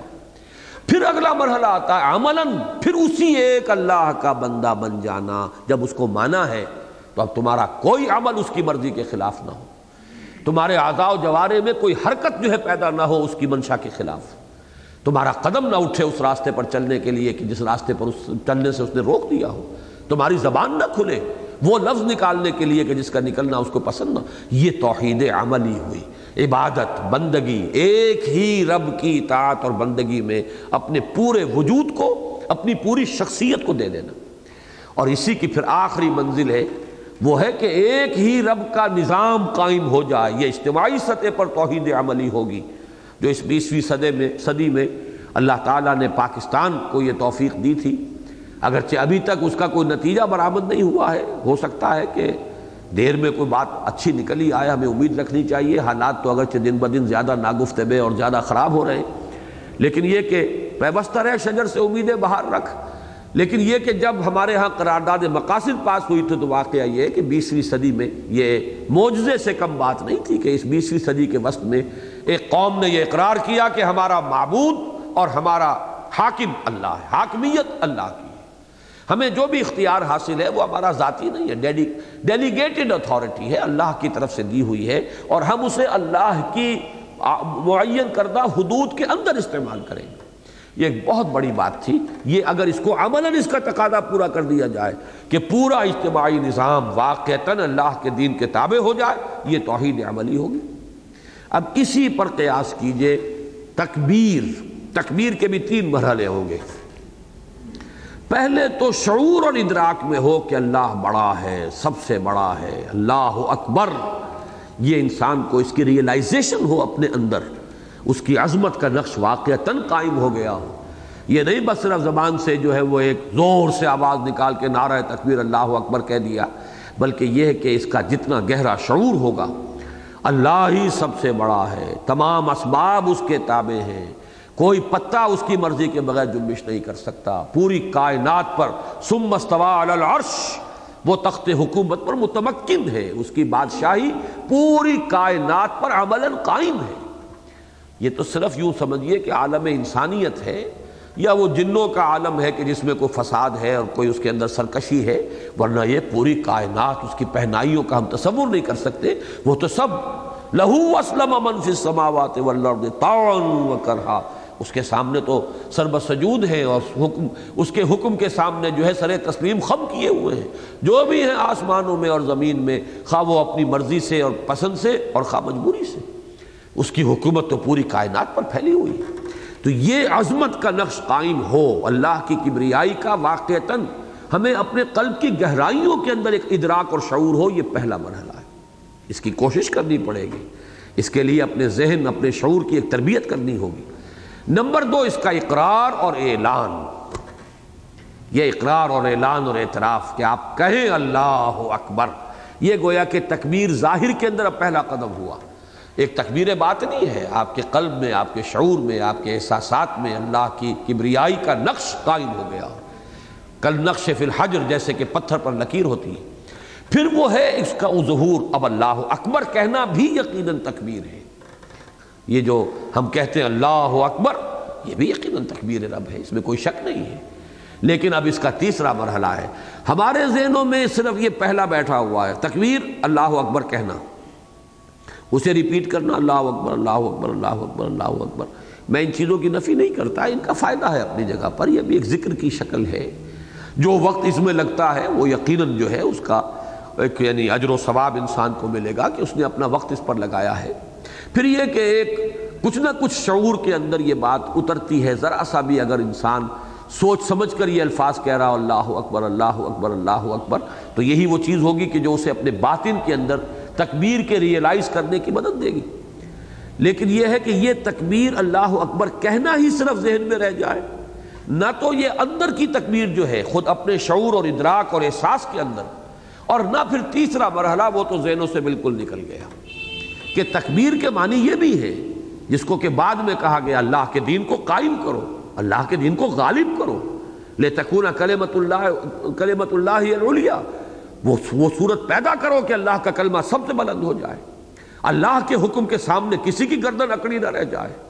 اللہ کی مرضی کے سامنے کوئی اور اپنی مرضی چلانے والا نہ رہے۔ اگر یہ نہیں ہے تو پھر تکبیر عملاً تو نہیں ہو رہی، یہ تکبیر تو صرف قولی تکبیر ہے، یہ تکبیر صرف عقیدے کی تکبیر ہے، عمل میں حقیقت میں واقعات کی دنیا میں تو کسی اور کا سکہ چل رہا ہے، کسی اور کی مرضی کے اوپر نظام چل رہا ہے۔ یا تو لوگوں نے کہا ہے کہ ہم خود اپنے معاملات کے مالک ہیں اور ہم جو چاہیں گے قانون بنائیں گے، لیجسلیٹو اتھارٹی ہمارے ہاتھ میں ہے، ساورنٹی ہماری ہے، تو گویا کہ اللہ کے مد مقابل جو ہے وہ لوگ کھڑے ہو گئے ہیں۔ یہ فساد ہے، یہ بغاوت ہے۔ یا فرض کیجئے کوئی فرد واحد ہے، وہ بیٹھا ہوا ہے، وہ پوسے لمن الملک بجا رہا ہے کہ میرے ہاتھ میں اختیار ہے، میں جو چاہوں فیصلہ کروں، الیس لی ملک مصر وہذہ الانہار تجری من تحتی، جیسے فرعون نے کہا تھا کیا میرا نہیں ہے، یہ جو بادشاہی ہے مصر کی وہ میرے ہاتھ میں نہیں ہے، کیا یہ سارا آبپاشی کا نظام میرے کنٹرول میں نہیں ہے، جس کو چاہوں پانی دوں، جس کو چاہوں نہ دوں، یہ سارا اختیار میرے ہاتھ میں، لہذا میرا حکم چلے گا۔ تو یہ ایک فرد کی حاکمیت سے لے کر اور جمہور کی حاکمیت تک یہ سب در حقیقت اللہ کے ند، اللہ کے ضد، اللہ کے مد مقابل، اللہ کو چیلنج کرنے والے بن کر کھڑے ہو جاتے ہیں۔ اور اگر بالفعل انہی کا سکہ رواں ہے تو اللہ بڑا کہاں ہے؟ اللہ تو صرف مسجد کی چار دیواری میں شاید بڑا ہے، وہاں بھی اکثر و بیشتر اللہ کی بڑائی نہیں ہوتی، چودھریوں کی بڑائی ہوتی ہے، وہ بیچارے امام کی بھی کوئی حیثیت نہیں ہوتی، وہ تو جو منتظمین ہیں اور جو تنخواہیں دیتے ہیں وہ ان کا سکہ چل رہا ہوتا ہے۔ تو یہ جو ہے کہ بالفعل اللہ کی کبریائی نافذ، تنفیذ اور تعمیل کبریائی، ایک ہے ادراک اور شعور اللہ کی کبریائی کا، آپ کے احساسات، آپ کے ذہن، آپ کے شعور، آپ کے سوچ، اس کے اندر پیوست ہو چکی ہو اللہ کی عظمت، اللہ کی کبریائی کا نقش۔ نمبر دو، اس کا اعلان ہے، زبان سے کہنا، اس کی تکرار بھی ہے، اس کا نعرہ بھی ہے، اس کو بلند آواز سے بھی کہنا ہے، اور اس کو خاموشی سے بیٹھ کر بھی اس کی مالا بھی جپیے، کوئی حرج نہیں ہے، اس کا بھی فائدہ ہے۔ لیکن یہ کہ اصل شے وہ ہے تکبیر، عملی تکبیر، یعنی اس تکبیر یا اس کبریائی یہ رب کی تنفیذ اور اس کی تعمیل، وہ نظام برپا کیا جائے کہ جس نظام میں واقعتاً اللہ اکبر ہو جائے، اللہ ہی سب سے بڑا، اس کے سامنے کسی کی بات، اس کی مرضی کے سامنے کسی کی مرضی، اس کے حکم کے سامنے کسی کا حکم، اس کی منشا و مشیت کے سامنے کسی اور کی خواہش وہ پرے کاہ کے برابر وقت نہ رکھتی ہو۔ جب تک یہ بات نہیں ہوتی تکبیر کہاں ہوئی؟ گویا کہ در حقیقت یوں سمجھیے ان تین آیات میں حضور صلی اللہ علیہ وسلم کی سیرت کا پورا ملخص آ گیا۔ اے محمد صلی اللہ علیہ وسلم، اب اس غور و فکر کے دور سے نکل گئے، اب سوچ بچار کے مرحلے کو ختم کیجئے، کھڑے ہو جائیے۔ کھڑے ہو کر نقطہ آغاز کیا ہوگا، دعوت کی اساس کیا ہوگی، بنیادی بات کیا ہوگی، انذار آخرت، قم فانذر۔ لیکن یہ کہ آپ نے سفر شروع کیا ہے، سفر میں پہلا قدم رکھ دیا ہے، یہ بھی معلوم ہونا چاہیے ہدف کیا ہے، جانا کہاں ہے، منزل کیا ہے۔ ایک تو وہ منزل آخرت ہے، ایک یہ کہ اس دنیا میں آپ کا مشن کیا ہے، آپ کیا فرض منصبی کیا ہے، آپ کو کہاں تک جانا ہے۔ یہی وجہ ہے کہ میں نے مولانا امین اصغر اصلاحی صاحب اور مولانا حمید الدین فراہی رحمہ اللہ کی اس رائے کے ساتھ، میری رائے پہلے سے بھی تھی اور اب ان حضرات کی رائے بھی علم میں آئی ہے تو میں نے اس کا بھی حوالہ دیا ہے کہ مجھے اس سے پورا اتفاق ہے کہ وہ جو سورہ مزمل میں الفاظ آئے تھے انا سنلقی علیک قولا ثقیلا، ان قریب ہم آپ پر اے محمد بہت بھاری بات ڈالنے والے ہیں، اس کا مصداق یہی آیات ہے، اور اس میں اصل مصداق یہ آیت نمبر 3 ہے۔ اس لیے کہ محض زبانی کلامی دعوت جو ہے اس کو بھی لوگ برداشت کر لیتے ہیں، چلیے ٹھیک ہے کہتے رہیں جو کہتے ہیں، اگر انہیں یہ معلوم ہو کہ he doesn't mean it، اگر وہ یہ سمجھے کہ ٹھیک ہے واز کہنے آیا تھا، واز کہہ گیا، ہمیں کچھ کڑوی کسیلی بھی سنا گیا، کوئی بات نہیں، لیکن اگر یہ معلوم ہو کہ نہیں، وہ ڈنکے کی چوٹ کھڑا ہو جائے کہ اب جو میں نے بات کہی ہے I mean it، میں اسے نافذ کرواؤں گا، میں عدل اور انصاف کا علمبردار بن کر آیا ہوں، مجھے حکم ہوا ہے، جیسے سورہ شورى میں آیا امرت لأعدل بینکم، کہہ دیجئے کہ میں صرف واعظ بن کر نہیں آیا، مجھے حکم ہوا تمہارے مابین عدل قائم کرو۔ یہ ہے اصل میں انما السبیل علی الذین یظلمون الناس ویبغون فی الارض بغیر الحق اولئک لہم عذاب علیم. اصل میں تو ان لوگوں کو ہے ملامت ساری ان کے لیے ہے جو لوگوں کے حقوق غصب کرتے ہیں، لوگوں پر ظلم کرتے ہیں، ناانصافیاں کرتے ہیں اور خود زمین کے اندر سرکشی اختیار کرتے ہیں ناحق. حق تو صرف اللہ کا ہے، کبریائی صرف اس کے لیے ہے، حاکمیت صرف اس کے لیے ہے، سروری زیبا فقط اس ذات بے ہمتا کو ہے، حکمراں ہے ایک وہی باقی بتانے آزری. جو بھی مد مقابل بن کر آیا وہ گویا کہ اللہ کو چیلنج کر رہا ہے، وہ گویا کہ اللہ کی حاکمیت کی نفی کر رہا ہے. لہٰذا اب اس کے لیے رسول کو کھڑا کیا گیا ہے. تمہیں ان سب سے اب پنجہ آزمائی کرنی ہوگی. ان سب کی اس کبریائی کا جتنا بھی انہوں نے اپنے لوگوں کی گردنوں کے اوپر اپنی خدائیوں کے جوئے رکھے ہوئے ہیں، ان سب سے نوع انسانی کو آزاد کرانا ہے اور اللہ کی بندگی پر لانا ہے. توحید رب عملی اعتبار سے بلند ترین اجتماعی سطح پر بھی نافذ کرنا، یہ آپ کا فرض منصبی ہے. اس سے وہ مشن معین ہوا. اور وہ اصول دیکھیے، میں نے کئی مرتبہ عرض کیا ہے، قرآن مجید کا ایک خاص اسلوب ہے جس کو کہ سورہ ہود کے شروع میں قرآن نے خود بیان کیا ہے. کتاب احکمت آیاتہ ثم فصلت من لدن حکیم خبیر. یہ کتاب ایک ایسی کتاب ہے جس کی آیات پہلے بڑی محکم کی گئی، بہت محکم، بہت پختہ، جیسے ٹھوک ٹھوک کر کسی شے کو بہت ہی گاڑھا بنا دیا گیا ہو، بہت ہی مضبوط. ثم فصلت من لدن حکیم خبیر، پھر ان کی تفصیل ہوئی ہے اسی ہستی کی طرف سے جو حکیم اور خبیر ہے. اس کی تحکیم بھی اور احکام بھی ہوا اسی کی طرف سے، اسے خوب مضبوط اور پختہ کیا گیا، اور پھر تفصیل بھی اسی کی جانب سے ہوئی. تو شروع میں یہ ایک ایک لفظ کے اندر جو ہے وہ گویا کہ یوں سمجھیے کہ جس کو ہم محاورے میں کہتے ہیں کہ دریا کو کوزے میں بند کیا گیا. ایک ایک لفظ کے اندر وہ حقائق ہیں، وہ معارف ہے. یہی چیزیں ہیں جو بعد میں جا کر کھلی ہیں، یہی چیزیں جو بعد میں ان اصطلاحات کے حوالے سے آئی، ان نقیم الدین، دین کو قائم کرو. یہی چیزیں جو 3 مرتبہ پھر مکی صورتوں میں، مدنی صورتوں میں آئی، هو الذی ارسل رسولہ بالہدی ودین الحق لیظہرہ علی الدین کلہ ولو کرہ المشرکون یا وکفی باللہ شہیدا. 2 جگہ پر سورہ توبہ میں اور سورہ صف میں ولو کرہ المشرکون پر آیت ختم ہوئی، اور ایک مرتبہ جو ہے سورہ فتح پہ وہ آئی ہے وکفی باللہ شہیدا. لیکن هو الذی ارسل رسولہ بالہدی ودین الحق لیظہرہ علی الدین کلہ، یہاں ہوا سے لے کر کلہ تک ایک شوشے کا فرق نہیں. یہ ہے در حقیقت ہدف بتا دیا گیا، جانا کہاں ہے، یہ ہے آخری منزل، آپ کی جد و جہد. اصل بوجھل کام یہی ہے، اصل ثقیل کام یہی ہے. جھوٹے خداؤں کی خدائی کا انکار کرنا، جنہوں نے اپنی جو ہے محکومی کے جوئے رکھے ہوئے ہیں لوگوں کی گردنوں پر، ان کو ان کے اس سے نجات دلانا نوع انسانی کو. جیسے کہ بعد میں وہ سعد بن ابی وقاص یا ان کے کسی ایلچی کا وہ جملہ تاریخ کے اندر آیا کہ ہمیں تو بھیجا گیا ہے، انا قد ارسلنا، ہمیں بھیجا گیا ہے. کس لیے بھیجا گیا ہے؟ لنخرج الناس من ظلمات الجہالۃ الی نور الایمان ومن جور الملوک الی عدل الاسلام. ہمیں بھیجا گیا ہے، ہم مشن پر ہیں. اللہ نے بھیجا اپنے رسول کو، رسول نے بھیجا ہمیں صلی اللہ علیہ وسلم. اور وہ کام ہمیں کیا کرنے ہیں؟ لوگوں کو نکالنا ہے گمراہی کے اندھیروں سے اور نور کی طرف، ہدایت اور ایمان اور معرفت کی روشنی کی طرف، اور بادشاہوں کے ظلم و ستم سے نکال کر، نجات دلا کر عدل الاسلام، اسلام کے عدل اور انصاف کے نظام سے روشناس کرنا. یہ ہمارا مشن ہے. تو گویا کہ قم فانذر میں حضور کے مشن، جو آپ کا نبوت کا جو اور رسالت کا جو بھی مشن ہے، اس کا نقطہ آغاز معین ہوا ہے، اور وَرَبَّكَ فَكَبِّرْ میں اس کی منزل، آپ کی جد و جہد کا ہدف کیا ہے. اب ان دونوں چیزوں کے بارے میں اصول تھوڑی سی بات عرض کر دوں کہ اس سے قطع نظر آپ عام دنیاوی اعتبار سے بھی اسے جنرلائز کر کے بھی سمجھ لیجئے. ہر تحریک کا معاملہ جو ہے اس میں 2 چیزیں ضروری ہیں لازماً. ایک یہ تعین ہو کہ شروع کہاں سے کرنا ہے. آپ نے غلط قدم ہی اٹھا لیا غلط سمت میں، تو گویا کہ وہ سارا کا سارا جو آئندہ کا مرحلہ ہے وہ تو پھر غلطی بڑھتی چلی جائے گی، سمت ہی غلط معین ہوئی ہے. دوسرے یہ کہ آپ کو معلوم ہو ہدف کیا ہے. وہ نہ ہو جو اقبال نے کہا ہے کہ آہ وہ تیر نیم کش جس کا نہ ہو کوئی ہدف. ہدف صحیح معین نہیں ہوا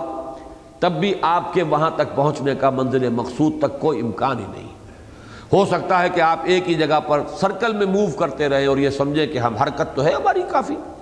لیکن یہ کہ پیش قدمی تو ہوگی نہیں، اس لیے کہ ہدف تو ہے ہی نہیں معین۔ یا ہو سکتا ہے ایک ہی جگہ پر کھڑے ہوئے مارک ٹائم کر رہے ہوں،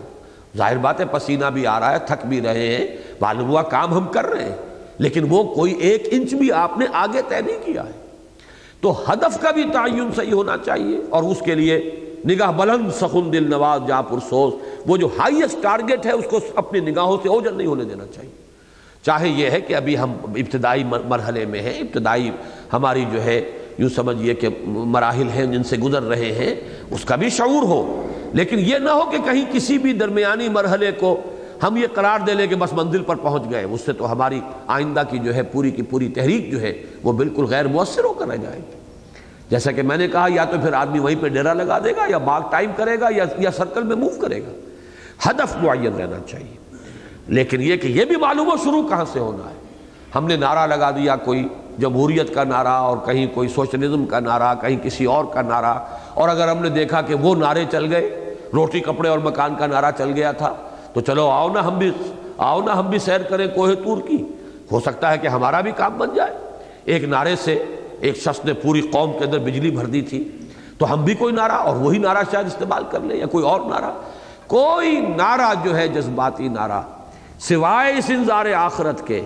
وہ دعوت جو ہے اگر کسی اور نعرے کو اختیار کیا گیا تو وہ دعوت علی منہاج النبوہ نہیں ہوگا،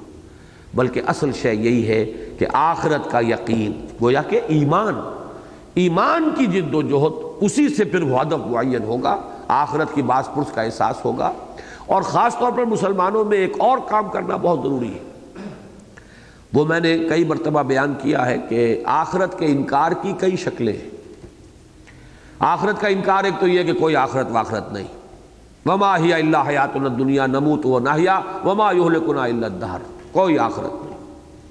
دوبارہ پیدا ہونا ممکن ہی نہیں، مٹی ہو کر مٹی میں مل جائیں گے، بس دیٹس دی اینڈ۔ ایک تو یہ ہے، یہ بھی موجود تھے، ایسے لوگ موجود تھے جن کا قول قرآن مجید میں 1 سے زائد جگہ پر آیا، کوئی نہیں ہے باس بعد الموت۔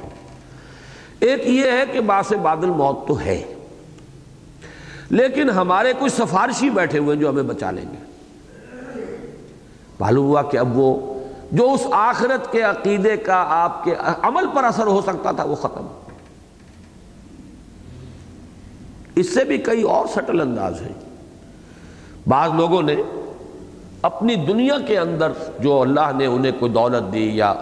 حیثیت دی، وجاہت دی، اسی کو دلیل بنا لیا کہ ہم اللہ کے لاڈلے پیارے ہیں، لہٰذا ہم سے کوئی محاسبہ وغیرہ نہیں ہوگا تو دوسروں سے ہوگا۔ یا یہ کہ ہم تو فلاں کا دامن پکڑے ہوئے، دامن تھامے ہوئے، ہم تو اس کے ساتھ نکل ہی جائیں گے، نحن ابناء اللہ واحباہ، یا دولت و ثروت کی بنا پر، یا کسی شخصیت کی اولاد یا اس سے متعلق ہونے کی بنا پر، ہم ابراہیم کی نسل سے ہیں، ہم تو اللہ کے بیٹوں کے مانند ہیں، نحن ابناء اللہ واحباہ، اس کے بڑے چہیتے اور لاڈلے ہیں، ہمیں تو اگر اس نے جہنم میں ڈالا بھی تو لن تمسنا النار الا ایاما معدودات، گنتی کے چند دن، یہ بھی دوسروں کی آنکھوں میں دھول جھونکنے کے لیے کہ اعتراض نہ کر سکیں لوگ کہ یہ کیا ناانصافی ہو رہی ہے، اس لیے ہمیں شاید وہ جہنم میں جھونک بھی دے، ورنہ وہ فوراً ہمیں نکال لے گا۔ یہ ہے وہ عقائد۔ اور سب سے سٹل انداز کیا ہے؟ جی بڑا غفور ہے، بڑا نکتہ نواز ہے، یعنی یہ سب کچھ تو ایسے ہی شاعری ہے جو قرآن میں آئی ہے، جہنم کی یہ ساری خبریں اور یہ ساری یہ دھمکیاں جو ہیں یہ صرف یہ شاعری ہے، کوئی الفاظی ہے، معاذ اللہ ثم معاذ اللہ، الفاظ چاہے یہ نہ کہیں لوگ، لیکن یہ سب سے سٹل انداز یہی ہے جو آخری پارے میں تو ایک سورت جو ہے اس کا مرکزی مضمون ہی ہے، یا ایھا الانسان ما غرک بربک الکریم الذی خلقک فسواک فعدلک فی ای صورۃ ما شاء رکبک کلا بل تکذبون بالدین۔ تم در حقیقت اس پردے میں کہ اللہ بڑا غفور ہے، بڑا رحیم ہے، تم در حقیقت جزا و سزا کا انکار کر رہے ہو۔ تو جزا و سزا کا انکار صرف یہی نہیں ہے کہ کوئی باس بعد الموت نہیں، کوئی حساب کتاب نہیں، وہ تو آپ درجہ بدرجہ آئیے تو اس کی بڑی چھپی ہوئی شکلیں ہیں، مخفی صورتیں ہیں، بڑے سٹل انداز ہیں کہ جن میں آخرت کے فکر کو انسان اپنے ذہن سے نکال کر دور رکھ دیتا ہے۔ عقیدے کی ایک پوٹلی رہ جاتی ہے کہ ہاں آخرت ہے، لیکن اس کی کوئی فکر دامنگیر نہیں ہو سکتی۔ ان تمام چیزوں کا رد کر کے تبھی کہیں جا کر لوگوں کے اندر مسئولیت کا احساس اما من خاف مقام ربہ ونہى النفس عن الہوى، جب تک یہ کیفیت پیدا نہ ہو تو یوں سمجھیے کہ وہ اس سیدھے رخ پر وہ دعوت نہیں ہے۔ آپ نے بائی پاس کیا ہے، کوئی اور نعرہ لگا لیا ہے، کوئی کسی اور حوالے سے کسی اور چیز کو اپیل کر کے لوگوں کو جمع کر لیا ہے، تو ٹھیک ہے، دنیا میں سارے دھندے چل رہے ہیں، آخر کمیونسٹ ریولوشن بھی آتے ہیں، سیاسی انقلابات بھی آ جاتے ہیں، تبدیلیاں آتی رہتی ہیں، اس طرح کی کوئی تبدیلی آپ بھی لے آئیں گے۔ وہ تبدیلی نہیں ہوگی کہ جو رسولوں کے ذریعے سے آئی، وہ تبدیلی نہیں ہوگی جو محمد الرسول اللہ صلی اللہ علیہ وسلم کے ذریعے سے آئی، اس لیے کہ اس کے لیے نقطہ آغاز ہے انذار۔ لیکن اسی کے بالکل ہم بدن یہ معاملہ بھی اہم ہے، شروع تو یہاں سے کر دیا، لیکن یہ معلوم نہیں ہے کہ ہماری منزل وہ ہے،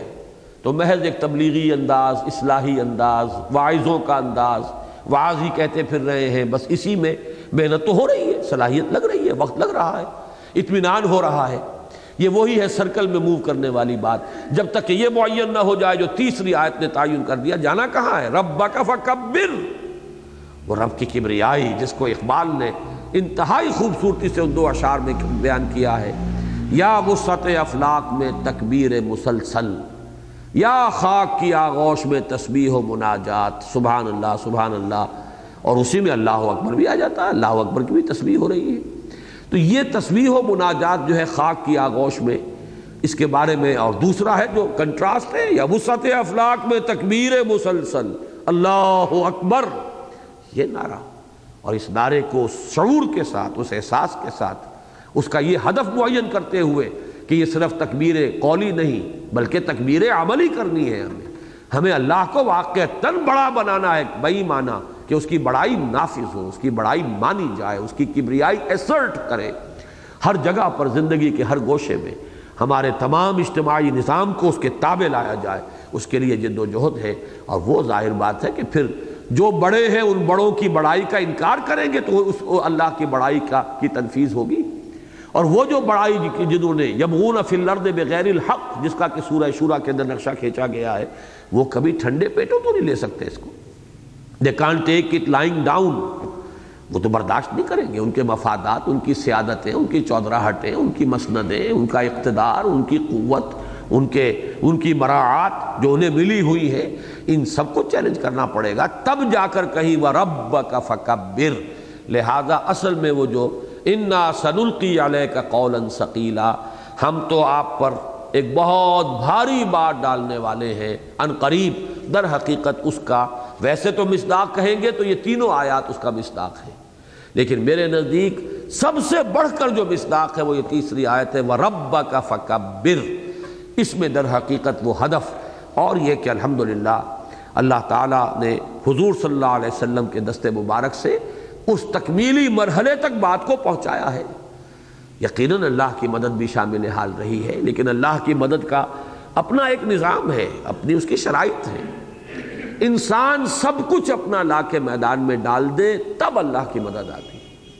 اپنے آپ کو بچا بچا کر رکھنا، اپنا وقت، اپنی صلاحیتیں، اپنی قوتیں، اپنا پیسہ اور دعا کرنا، تو لاکھ گڑ گڑا لیں آپ، اللہ تعالیٰ کی مدد نہیں آئے گی۔ ان تنصروا اللہ ینصرکم، اگر تم اللہ کی مدد کرو گے تو اللہ تمہاری مدد کرے گا۔ تم اپنا سب کچھ لا کے جھونک دو، ڈال دو، لگا دو، پھر اللہ سے مدد مانگو تو مدد آتی ہے۔ لیکن یہ کہ جب تک کہ انسان خود کمر نہ کس لے اور اس کے لیے وہ شرائط پوری نہ کر دے، مدد تو تب آتی ہے اللہ کی۔ قرآن مجید میں جو نقشے کھینچے گئے ہیں کہ جب رسول بھی اور ان کے ساتھی جب پکار اٹھتے تھے متى نصر اللہ وزلزلوا مستهم البأساء والضراء وزلزلوا حتى يقول الرسول والذين معه متى نصر الله الا ان نصر الله قریب۔ ان کو تکلیفیں آئیں، ان کو مصیبتیں آئیں، طرح طرح کی تکالیف کو انہوں نے جھیلا، یہاں تک کہ وہ ہلا دیے گئے،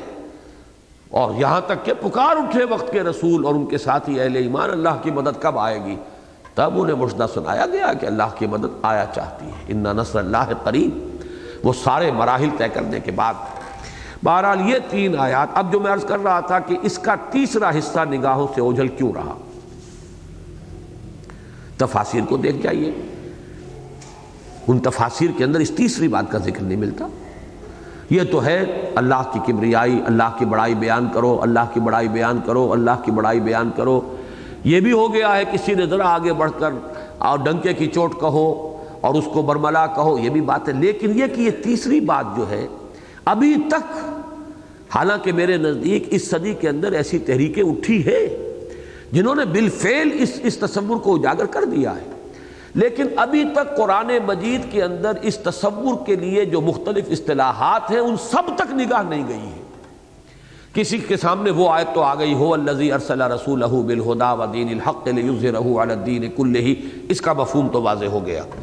کہ اللہ نے اپنے رسول کو بھیجا ہی اس لیے ہے الہدی اور دین حق دے کر، تاکہ غالب کرے اسے کل کے کل نظام زندگی پر۔ یہاں یہ بات واضح ہو گئی۔ اسی طرح کچھ لوگوں کے سامنے مزید بڑھ کر وہ بات بھی واضح ہو گئی، ان اقیم الدین کا مطلب ہے اللہ کے دین کو قائم کرنا ان اٹس ٹوٹیلٹی، اپنے پورے تمام پہلوؤں کے ساتھ اور تمام اس کے جتنے بھی ایسپیکٹس ہیں دین قائم کیا جائے۔ لیکن میں یہ سمجھتا ہوں کہ اس میں ابھی تک ضرورت ہے کہ اس تصور کو سمجھ لیا جائے کہ اس کی جڑ جو بالکل آغاز میں ہے وہ یہ آیہ مبارکہ ہے۔ ذہنوں سے کیوں اوجھل ہوئی ہے؟ رفتہ رفتہ یہ چیزیں منکشف ہو رہی ہیں، اس لیے کہ آنکھ اوجھل پہاڑ اوجھل کا یہ محاورہ ہے قدیم۔ جب کوئی چیز جو ہے سامنے نہ رہے تو وہ ذہن سے بھی اوجھل ہو جاتی ہے۔ ہوا یہ ہے کہ وہ جو سیاسی کبریائی یا حکومت اور ریاست کی کبریائی تھی اللہ کی، وہ ہمارے ہاں بہت جلد ختم ہوئی خلافت راشدہ کے بعد۔ پھر بادشاہت شروع ہو گئی، جاگیرداریاں شروع ہو گئیں، نظام جو ہے وہ آ گیا، بڑائی جو ہے وہ لوگوں کے اندر، پھر محل شان و شوکت، شروع میں تو پھر بھی غنیمت تھی، بنو امیہ کے دور میں تو ابھی وہ شان و شوکت والی باتیں نہیں تھی، ابھی محل نہیں تھے، ان کی وہ بدویانہ سادگی جو ہے وہ سلامت تھی ابھی۔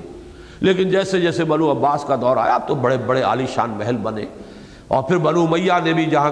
تک ان کی اس شاخ کا تعلق ہے جو اسپین میں گئے، انہوں نے بڑے بڑے محل بنایا، الحمرا بنایا اور یہ بنایا سب کچھ۔ نتیجہ یہ ہوا کہ یہ تصور ذہن سے اوجھل ہو گیا، دوسری بڑائیاں بالفعل سامنے آ گئی، اور ان بڑائیوں نے اگرچہ ابتدا میں کوششیں ہوئی، حضرت حسین رضی اللہ تعالی عنہ، حضرت عبداللہ ابن زبیر رضی اللہ تعالی عنہما، حضرت زید رحمہ اللہ، حضرت نفس زکیہ رحمہ اللہ، انہوں نے کوششیں کی، ناکام ہو گئے۔ لہذا اس کے بعد سے ریکنسائل کر لیا گیا ذہناً کہ اب یہ معاملہ تو جیسے چل رہا ہے، اب تو یہ ہے کہ لوگوں کے اخلاق تو درست کرو، لوگوں کو صحیح دین کی تعلیم تو دے دو، لوگوں کے عقائد صحیح رکھو، لوگوں کے اندر آخرت کی طرف رجحان تو باقی رہے، لوگوں کے دلوں میں اللہ کی محبت تو ہو۔ یہ ساری چیزیں جو ہیں ہمارے جتنے بھی مخلصین تھے، اتقیاء، صلحاء، صوفیاء، اولیاء اللہ، انہوں نے اس چھت کے نیچے نیچے تو سارا کام جاری رکھا ہے، لیکن وہ چھت جو ہے کبریائی کی،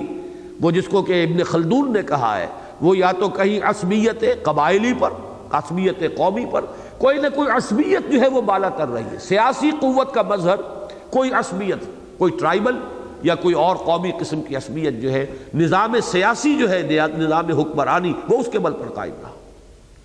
لہذا یہ چیزیں رفتہ رفتہ ذہن سے اوجھل ہو گئی کہ یہ بھی کبریائی، اللہ کی کبریائی کا جو مقام مقصود ہے، جو ہم سے مطلوب ہے، وہ تو یہ ہے کہ اللہ کی اس کبریائی، اس تکبیر کے لیے تن من دھن لگا دیں۔ ز نوری سجدمی خواہی، ز خاکی بے شداں خواہی۔ اس خاکی انسان سے اللہ تعالیٰ نہ معلوم کیا کچھ چاہتا ہے، گردنیں کٹواؤ میری بادشاہی قائم کرنے کے لیے، اپنے اب تن من دھن لگا دو میری حکومت برقرار رکھنے کے لیے، یا اگر اس کو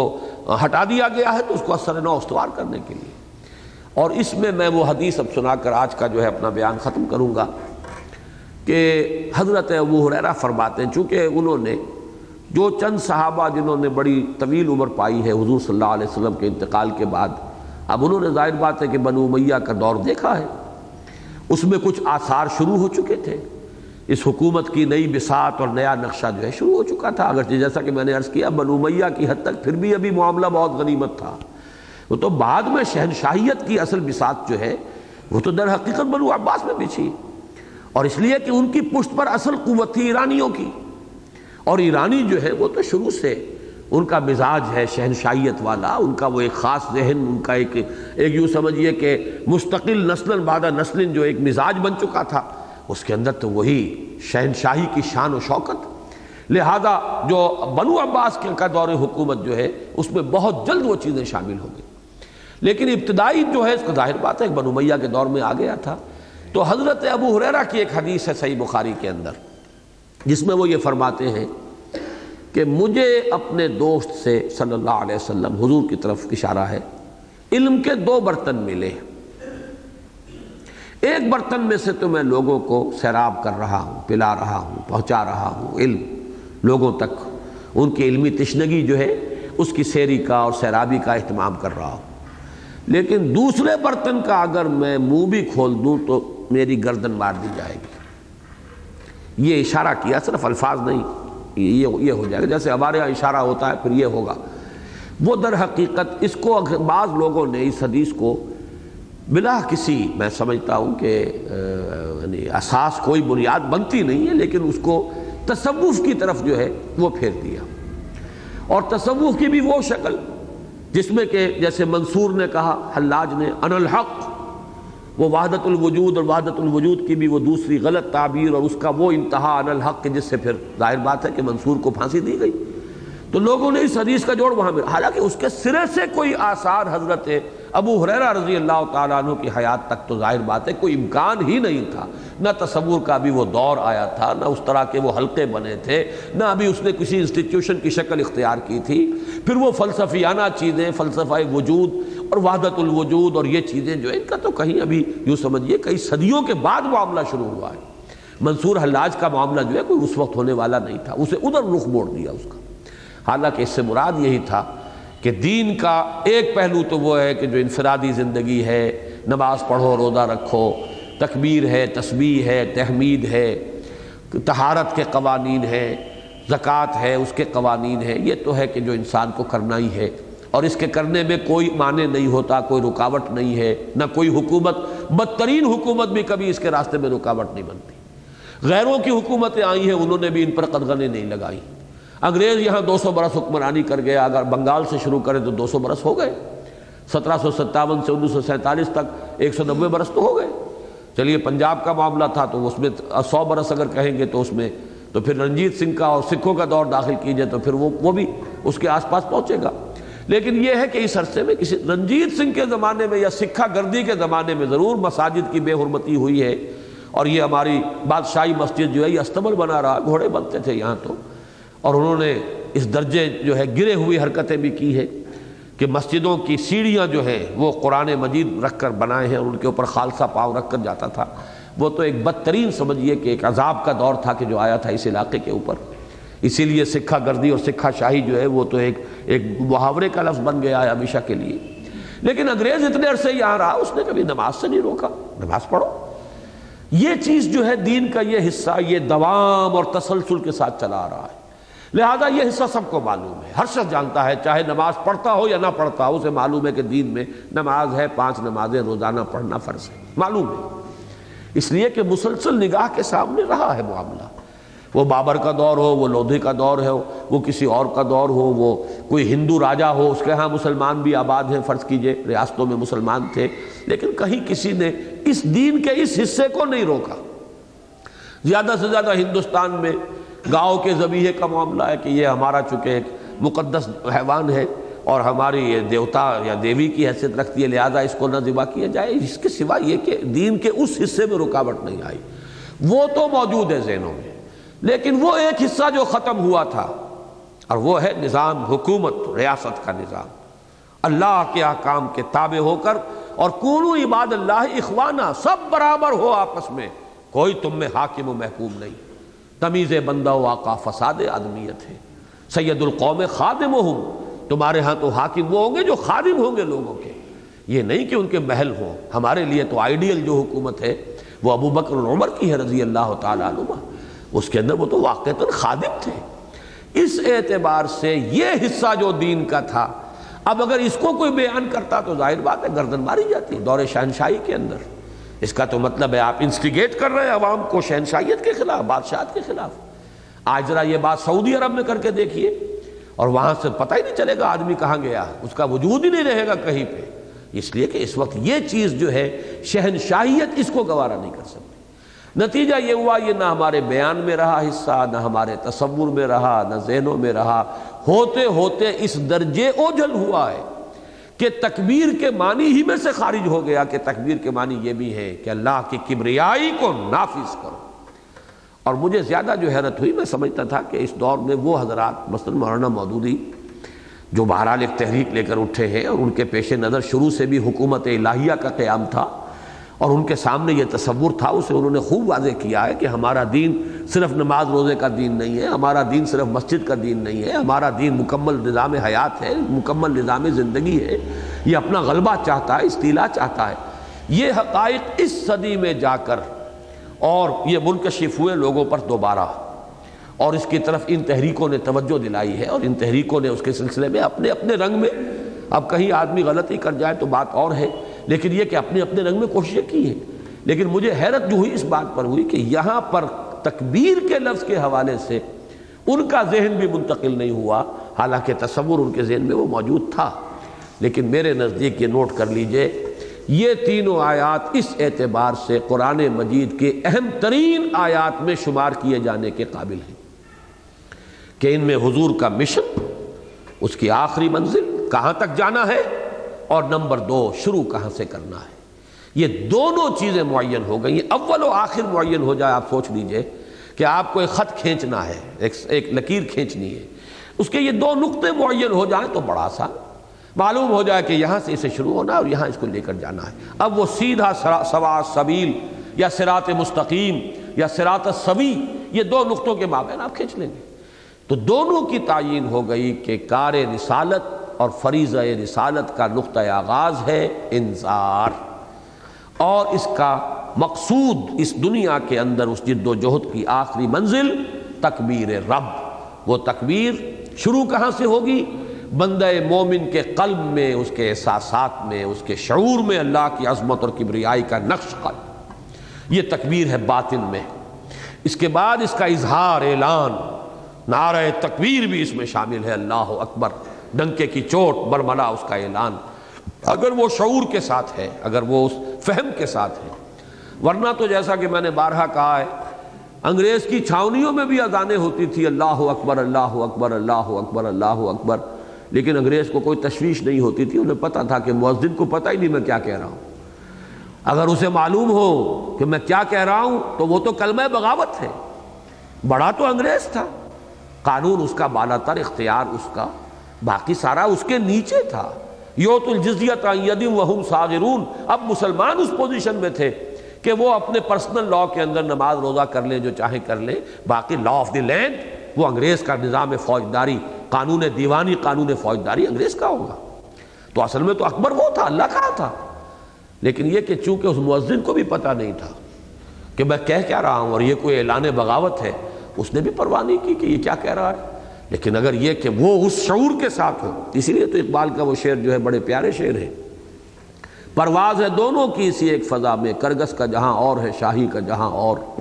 الفاظ و معانی میں تفاوت نہیں لیکن ملا کی اذاں اور مجاہد کی اذاں اور۔ یہاں ملا کو یوں سمجھیے کہ وہ روایتی مذہب جس میں نماز روزہ اور یہی چیزیں رہ گئی ہیں صرف، وہ بھی اذان دیتا ہے، اور ایک وہ مجاہد جو باطل کو للکارتا ہے، جان ہتھیلی پر رکھ کر میدان میں آتا ہے، وہ بھی اذان دیتا ہے اللہ اکبر۔ تو ملا کی اذاں اور مجاہد کی اذاں اور۔ تو تکبیر رب در حقیقت کار رسالت یا فریضہ رسالت کی کا وہ ہدف ہے، وہ آخری منزل ہے۔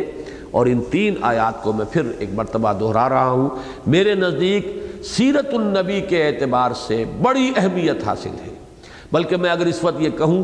کہ در حقیقت جو پوری سورہ صف ہے، هو الذی ارسل رسولہ بالہدی ودین الحق لیظہرہ علی الدین کلہ، اس کی وہ مرکزی آیت ہے، وہ اسی ربک فکبر ہی کی تشریح ہے اور اسی کی توضیح پر مشتمل ہے، اس اصول کے عین مطابق کہ کتاب احکمت آیاتہ ثم فصلت من لدن حکیم خبیر۔ یہ کتاب ایسی ہے کہ اس کی آیات پہلے محکم کی گئیں، پختہ کی گئیں،